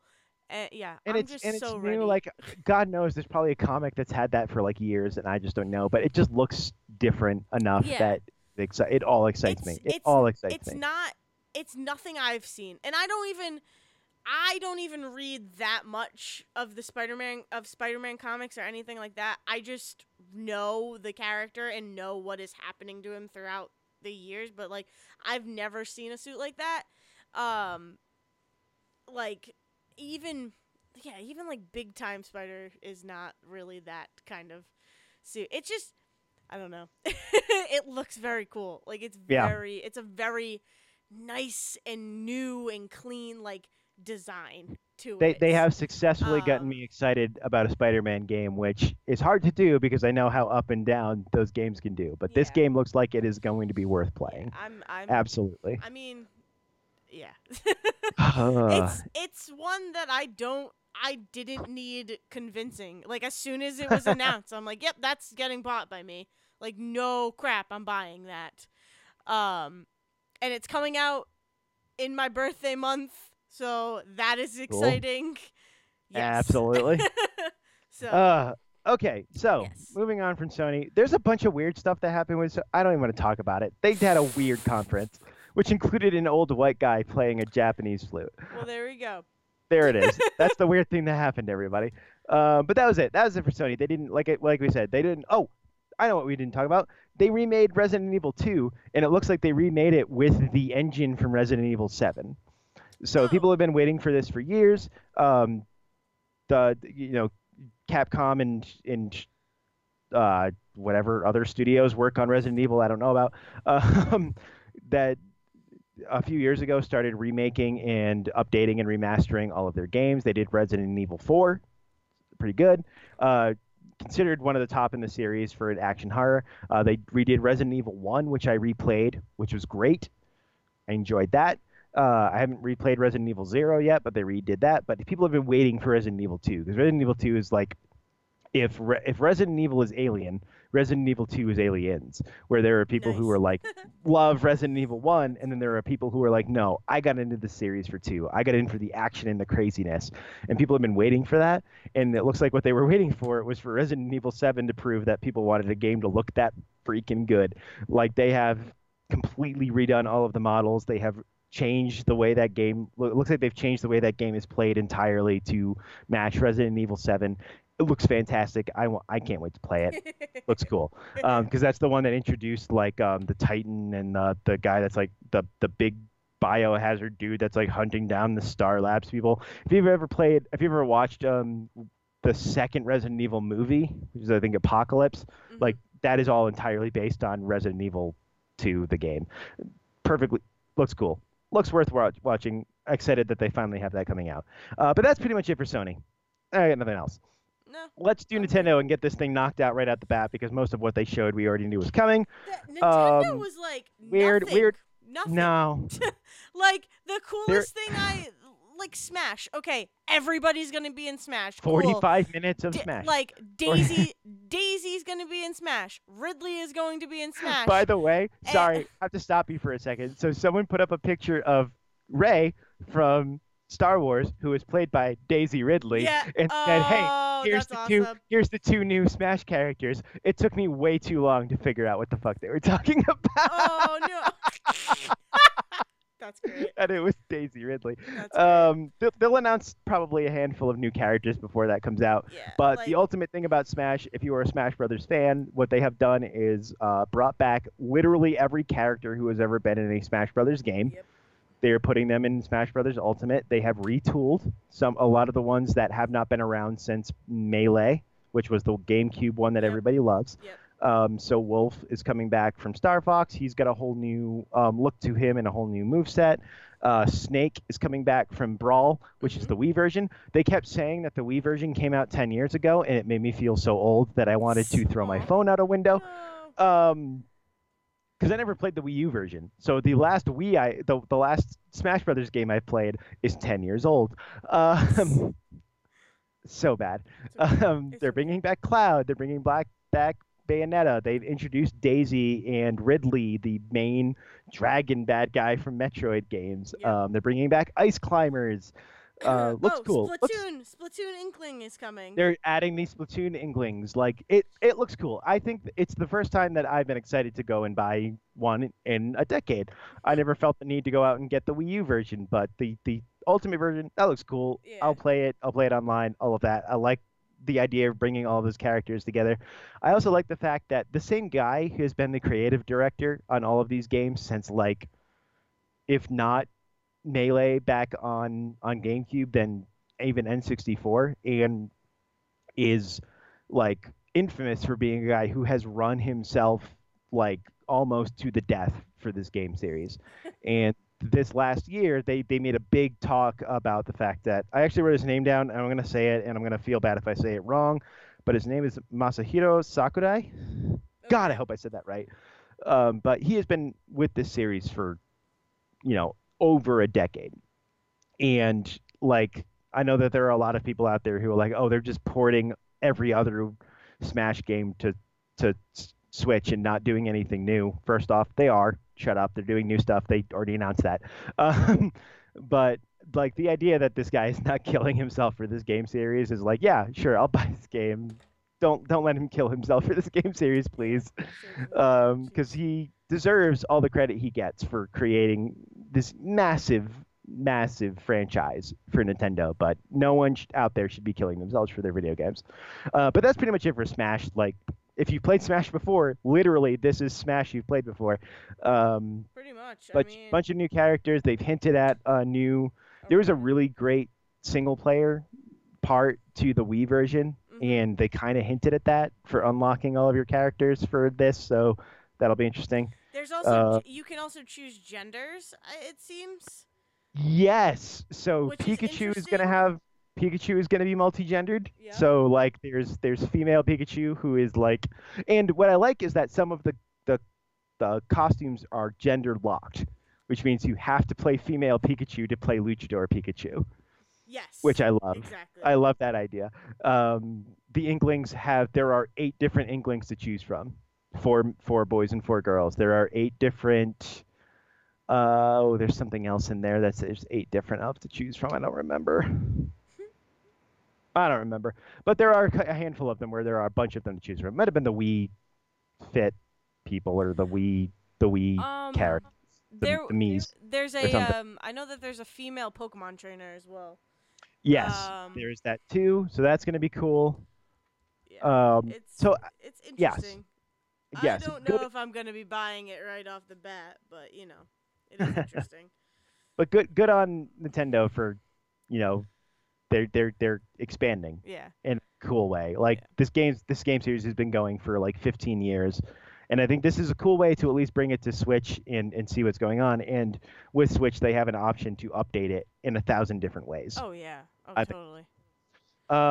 Not much new on Let's Go There, Pokemon. there's a isn't there a Mario Party? Mario Party There got is, announced, right? yeah. So again, just same Mario Party, but with Switch. Yes, but now it's Uh, Super Mario yeah, Party. it's The Super first Mario time that Party. it's not Mario Party 11, it's officially Super Mario Party.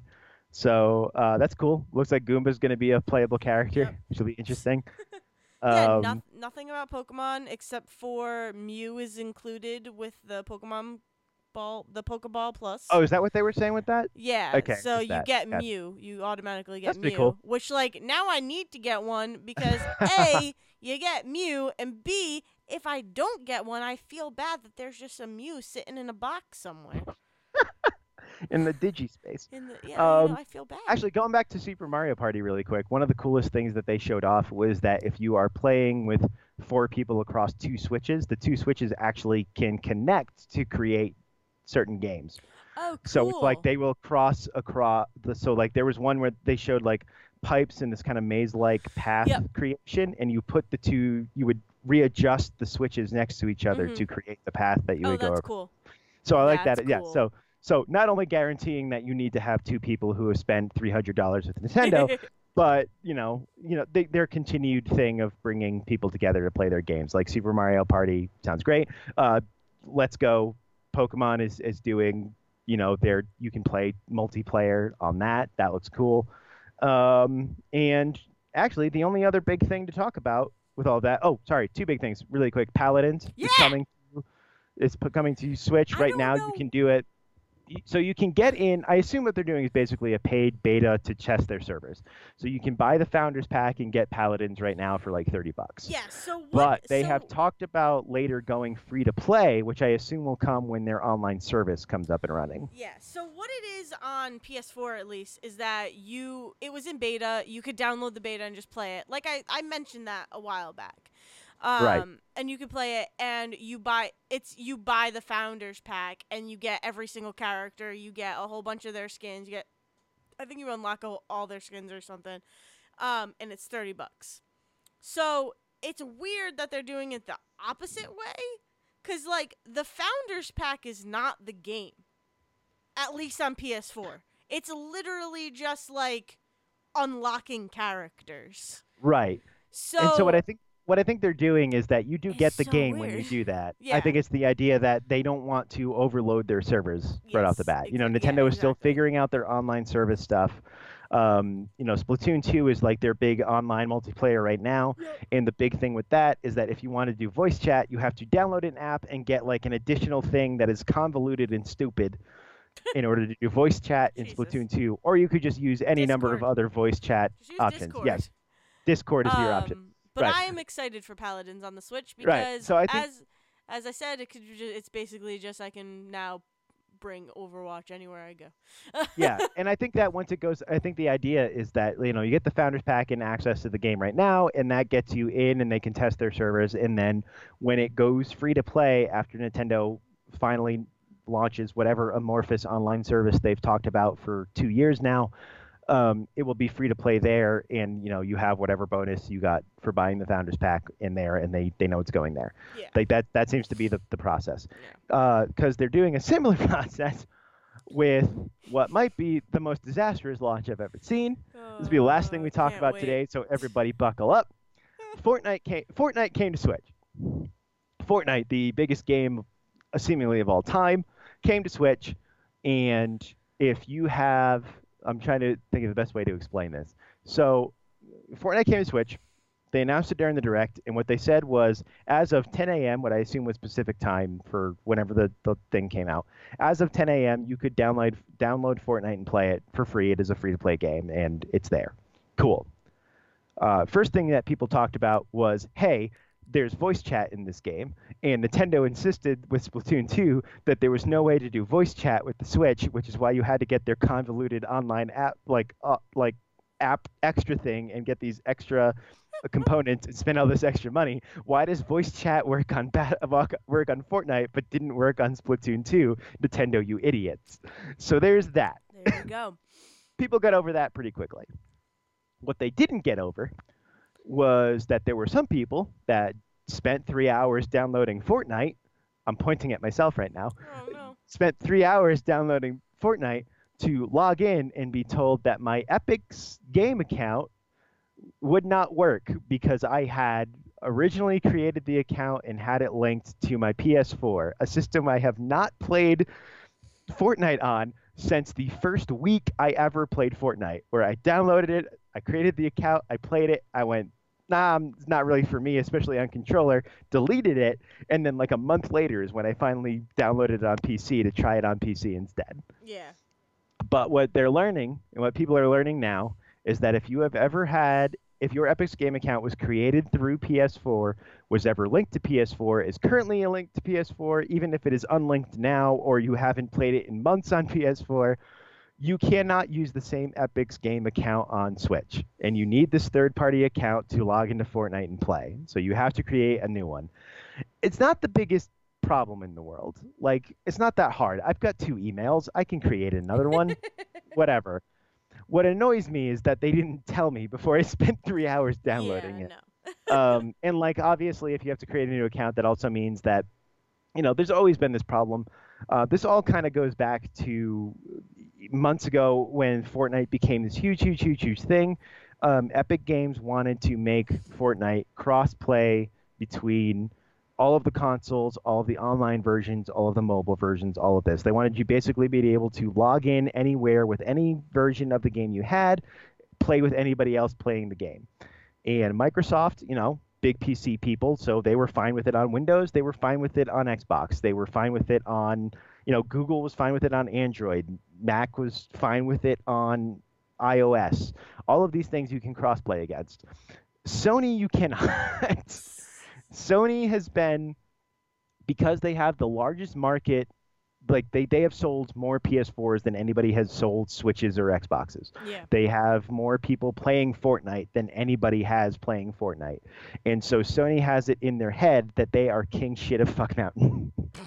And that they get to make any decision they want and that everybody else has to deal with it. And so they refuse to let people cross-play between PlayStation and Xbox, basically. You can do it between PlayStation and PC, still owned by Microsoft, I will point out, but you cannot do it between PlayStation and Xbox, and presumably between PlayStation and Nintendo.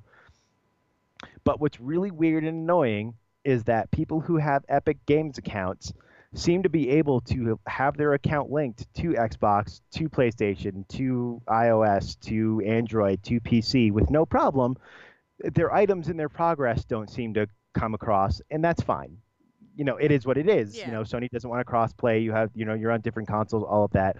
So, which unfortunately means that, like, if you buy what's called the Battle Pass, it's this, it's their, the paid part of this free-to-play game where you're getting extra unlocks and all of that.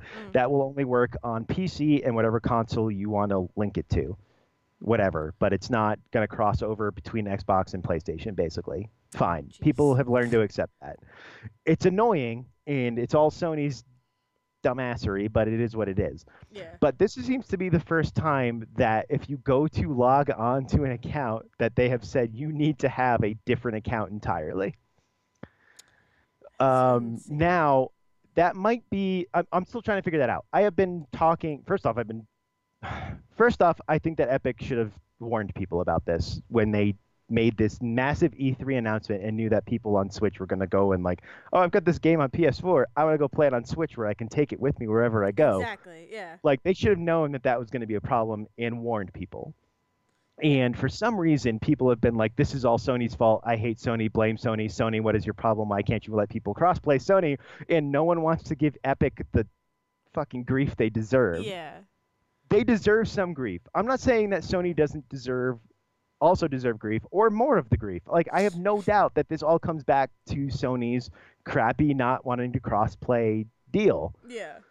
But Epic is the one you have the game account with. Epic is the one that should have said, by the way, if you have an Epic account that is linked to a PS4, you need to create a new one with Nintendo. That's all they had to say. Yep. Literally all they had to say. Just a little warning, guys. And as far as I know, to right now, which is now 9:30 my time, almost 11:30 your time. We're almost done, people. I swear to God, almost 11:30 your time. We are like, as far as I know, Epic has not made a single freaking statement on any of this. They have put out stuff in like their FAQs, hiding in forums somewhere 5 pages deep, explaining what's going on, or at least explaining that you need to create a new account with Nintendo, which I figured out when I downloaded the game, and it told me that. But they have not put out a statement that said, hey, we're sorry, we know this sucks, but we don't have an option because of contracts. Like, that's all I wanted. That's all I'm expecting. And yet I'm watching people online who are like, oh no, Epic is innocent and free of all charges. This is all Sony. It's like Epic created the Gears of War series. Epic created the Unreal Engine and the Unreal games. Yeah. Epic is a massive game company. You are not getting any sort of like indie street cred for defending Epic Games in any of this. They are just like, they should have been more professional is all I'm saying. All I'm saying. Yeah, and I think that's valid. That being said, so I deleted my Epic Games launcher thing off of PC. I uninstalled that game there. I uninstalled it from PS4 months ago. Yeah. Because I haven't played it on there in months. I created a new Epic Games account and downloaded it on Switch like an hour later. Because I'm broken inside, and I wanted to see how the game played. Damn. And how does it play, Zach? It's fine. And there we go. It's fine. It plays fine, especially on the handheld mode. Handheld mode plays, smoothly enough and gets you through no problem. It's actually kind of really shitty on docked mode on TV. Oh, really? It is really laggy, and I don't know if it's the switch over because the Switch tablet itself is 720p, and most TVs are 1080, and most games can switch between that really smoothly. Zelda is really good about that. Breath of the Wild is really good about that, where you get the full package on docked mode, 1080p, beautiful game, and then it switches to 720 in handheld mode. They downsize a lot of that. They don't render as much grass as the 1080p game. Like, literally, that's what they do to make the 720 like handheld version run as smoothly as the docked version, so that you don't really stuff that you wouldn't even think about, so you don't really see it. I mean, you see it, but your brain doesn't process it as really very different. Exactly. But Nintendo, of course, it's a first-party game. Nintendo knew what they were doing with Zelda. Fortnite didn't quite figure that out, so you dock it. First off, it's really pixely on a 1080 TV. It really looks like they set it up for 720 and didn't bother to do any work for a 1080 screen, and it lags like crazy. It was running perfectly smoothly in my hand at 720. Jeez. I took out the Switch controllers, put it in the dock, sat at my TV, and it lagged like crazy. It's so bad. Oh, it's so bad. So, well, there you go. So yeah, that's the Fortnite tried it, guys. launch. Did not They work. might patch it. They might patch it for the 1080 TV stuff once they get kind of past E3. Literally the day after this launched on Switch, they were doing a massive tournament at E3. So I'm not surprised that they didn't immediately fix problems. I just wish that they had a social media person who was like, "Hey, we hear you. We'll get back to you at the end of the week." Yeah, exactly. But I suspect next week a lot of stuff will be resolved. Yeah. Maybe that will include the account stuff. I can't promise that, obviously. I'm hoping for the TV don't stuff. promise that people will come. I promise us. nothing because people I don't come work after- for anybody. I just seriously, I fought with people online all day about this, where people were like, it's all Sony's fault. It's like, it's not. Epic has some responsibility here. Don't let them off the hook just because Sony is probably the one that handed them the contract. But they probably signed it. Epic has been around for almost 30 years. They have lawyers. They knew this was coming and they told nobody. So don't give them that. Yeah, no.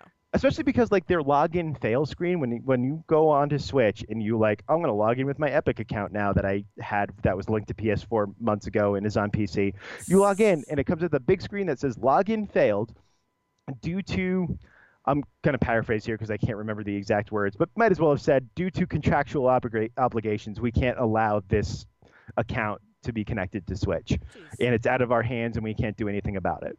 Yeah. I was like, I really wish you had told me that hours ago, Yeah. because like this is kind of shitty, and also it really looks like Epic is being like really whiny children that are like, oh, Sony made us do a bad. Oh, it's like, well, you know what? It's like, because that's the other thing. Epic has said nothing. Sony and PlayStation have said nothing, which means that people are just going, well, we know that Sony is really shitty about crossplay. This must be Sony's fault. If Yeah. in a week, all of a sudden it comes out that this is entirely Epic's decision, that they were like, we saw this massive opportunity. We were launching on Switch, and we knew that like millions and millions of people were going to play this game. So we decided that even though it's not actually Sony's fault, we decided to make this look like Sony's fault just to fuck with them. Like, there's a very cynical, very sad part of me that can see that happening. Oh yeah. And being like, oh yeah, no, we just want to put pressure on Sony, and we're going to use Nintendo's fan base to do it. Exactly. Right? So It's- that's why you come out with a Twitter message that just says, we hear you, we're sorry, we're working on it. Exactly. Or you come out with a statement that you put on a blog, on a Just own developer's it. blog somewhere. Yeah, You just just need own to it and be own like, it. we understand. Just All be, you had to say was the words, we understand your frustration and we're sorry. Exactly. Even if it was like, we can't do anything about it, we swear. The problem with that though is that you will still get people on the internet being like, "Well, fix it now!" Like, That's true. stop saying you're sorry and just fix That's it. true. Like, there will be. But I would be fighting either with them way. instead. Yeah, that's Yes. true. Either yeah. I would be fighting with them instead of the blame Sony people. Like, that's Exactly. all it does. Exactly. But that's E3, everybody. That's E3, and that's 4 hours, and I'm done and spent. Woohoo! Biggest. So the next few days, there are still people like in LA at E3 getting demos and learning, deeper things. So we're going to see that online. Yeah. We might talk about some stuff later as it comes out. But Exactly. that's the big press conferences, and that's the show that they put on for people who didn't get to LA. Yep. That's what the games industry wants people who didn't get to LA to think To about. see and Yeah. know and find out. Yeah. Um, It's good. So, before we end, let's do like your favorite games that you are excited for. Like let's see. just like top 5, I guess. Yeah, I mean, Let's I'm do still that. excited for Let's Go Pikachu and Eevee, Okay. even though they didn't get a huge massive showing from that. The show we got last week, I'm still very excited about that. Yes. Cyberpunk 2077, very excited to kind of see what that looks like. Assassin's Creed Odyssey, I'm a massive fan of that series, for better or for worse. I slogged. It took me so long to slog through Assassin's Creed 3. It's such a bad game. But I'm on 4 now, and that's pirates, and that's sea shanties, and that's the song Donkey Riding that I still get to mess with my family with. So like, I'm excited for Assassin's Creed Odyssey, and I mean, the more that we hear about Anthem, the more I will get excited about that. I mean, Yeah. that's really that's the big stuff. I got you. There's smaller Okay. things in there, like Octopath Traveler. I'm definitely gonna check out when that comes out too. But as far as big stuff goes, those are probably the big name things. I got you. What are Yeah, you excited? See, I don't know if mine are all big name, but I Sea of Solitude. I'm very excited for. Yes. Just again, because it feels like rhyme, and I'm excited to have another game that brings me that much joy and sadness. We Happy Few. I did not think I would be as excited as I am. But it looks so interesting. Yeah. And, No, you're not wrong. yeah, no, I did not think I would be that excited. Quiet Man, obviously, I gushed over it enough. Spider-Man, again, obviously. Skull and Bones, and then I don't know, I guess that's really We're- it. Rage Yeah, 2. we're into. Rage 2. Huh. I'm Yeah, I'm excited. interested to see more of Rage 2. Yes, I Whether or want- not I've not decided yet if I want that game, but I am Yeah. excited to see more about I it. want- Fallout 76, obviously. That's Yeah, the game. that's That's you. the biggest game I'm waiting. And then Oh. for me still also Pokemon. Yeah. Yeah. But yeah, Um, I mean, We're in a weird phase. Game development in general is a multi-year process, and I think what happened in 2017 is we hit this beautiful coming together of a lot of people's different dev cycles ending. Yep. And so they got to release in the same year, and we got a really strong, really solid year of games, and we're still coming down from that. Yeah. I think, Yeah. like 2007, 10 years before that, I was graduating high school. I was not into games the way I'm into them now. Yeah. And so that was the first year. So 2017 was the first year that like the massive year of games was like in my life. And so I think there's a readjustment period you hit where you're like, Oh no, yeah. okay, so really there's like 5 games that come out a year that you should really be excited, that you're really going to be excited for, not 15 Yeah. like there was. Exactly. Yeah, there was So it always feels kind of, much. so I think it feels kind of awkward this year to be like, everybody's coming down from that, but I think developers and publishers are also coming down from that. from it and just Uh, like trying to move on and Yeah, continue. but I encourage everybody to look up independent games. Like we said, Sea of Solitude, yes. Unravel. We Yeah. mentioned the EA Originals thing, but even that, like, seek out different publishers of like games journalists and stuff like that are talking about different independent games, and look for on Twitter, look for people who are talking about different indie games they like, because those are the things that kind of get you through from massive $60 game to another. Is Exactly. the $10 game. The $10 game that speaks to you is the game that's going to get you into the $60 game later. And there are a lot of hidden gems. A lot Absolutely. of hidden, like I could name 4 right now. It's crazy. It's crazy. Well, when we get back after next week, which this week, when you're hearing, yes. when we get back, we will start looking at the smaller stuff, I think, that we really love, and bringing to people, and Yeah. like recommending stuff and stuff like that. I think that'll be cool to do Yeah. when we get back. And after this agree. massive AAA outpouring we've done It's for crazy. 2 weeks straight. Oh my god. But oh my god, Well, okay. we did it, everybody. Oh my god. Hope did you we? enjoyed it. Is it real? 'Cause I'm It's so real. tired. It's real. I'm tired as well. Jeez. All right. Oh, Well, I can't. I've never talked this much for this long before. I don't know if I have either. Oh, It's a good this experience. this has been Say Report Junior. We love each and every one of you. I love doing this. It sounds like I'm yawning and stretching as I do this, so it sounds like I'm being sarcastic. But I love every moment of this. I love E3. Mhm. I love this weekend, for all of the fights that I get in with people. What it really is 4 days of people expressing every number of feelings of every game that is coming out in a way that we don't get very often. I don't think movies and TV don't have an E3. They have Oscars and they have, Emmys and stuff afterwards, but they don't have previews the way that Yeah. games have. Yeah, no. Games are so much about the hype as much as they are the game finally coming out, and then the discussion that you get afterward. It's a massive undertaking for every fandom of every game. Yes. It's part of why I love them so much. So I'm excited. I'm excited to be surprised. There are games here that I saw that I went, okay. And I guarantee you in 3 months, I'm going to be gushing about, because someone's going to write a massive feature on, or they're going to do a demo Or or we're something. gonna have more. We're gonna have more information on that. Exactly. And it's like, oh, Quiet this is Man's- what the Quiet game's gonna Man's be. Quiet Man's going to end up being the best game to ever come out in our lifetime. Going to discuss it for decades to come. Exactly. Like, I forgot. but you first. I was gonna about say to no. wrap up. I forgot. Like one other game that I'm excited for to learn more about is Control. That's the only other. Oh thing. yes, absolutely. I mean, anything Remedy puts out, like this. Oh, This is yeah. also Hands this is down. the time of year where you kind of start to solidify, like, these are the developers I like. Yep. I think we learned so much about publishers and console makers that I think people don't realize that developers are a completely separate thing. Developers are your directors and your actors and your Exactly. game makers. Publishers are just the producers and marketers, and their job is important, but I think they end up getting I think they get a lot of the focus. Remedy, Respawn, I think it's Yomai is the name of the German company that's making Sea of Solitude, I or think Jomai, so. I think so. something like that. These are the people that actually make your games. Yep. And every time someone goes online and complains about a glitch or complains about the writing being bad, the developers are the people you're talking about, and those are human beings. We all need to Yeah. remember that. I'll make fun of EA from left to right, top to bottom, and I'll make fun of Ubisoft because Ubisoft, even though they do also develop the games, they've got like 8 studios. I'll make fun of Ubisoft from here to there. But game developers are the people making what is, quite frankly, the single best medium in my life anyway. So, and I know I appreciate them. That's what this weekend is all about for me. Yeah. So, Go good. There we go.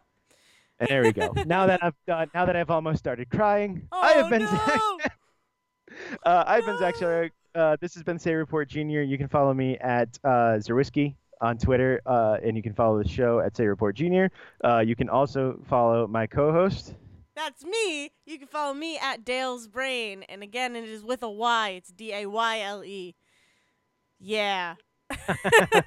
But yes. Yeah. So by the was time fun. we get back, it will be 2 weeks from now Mhm. that we'll see you. Although you won't miss anything. Thankfully, no, that's how important you are to us. But we love you. We miss you. Please don't melt in this terrible, terrible heat. I think I might be the only one living in it right now. But God knows what Rhode Island feels like right It was raining today, so. now. It was a little bit of spittle. Let's find out. What it's like where Liz is from. Liz, take it away. Oh my God. Thank you for listening to The Say Report with your hosts Dale Decker and Zach Sarowik. Please follow the guys on Twitter and Facebook by searching for The Say Report, and you can always subscribe on your podcast channel so this is delivered straight to you and you can enjoy it every week. With apologies to your mother, we'll see you next time.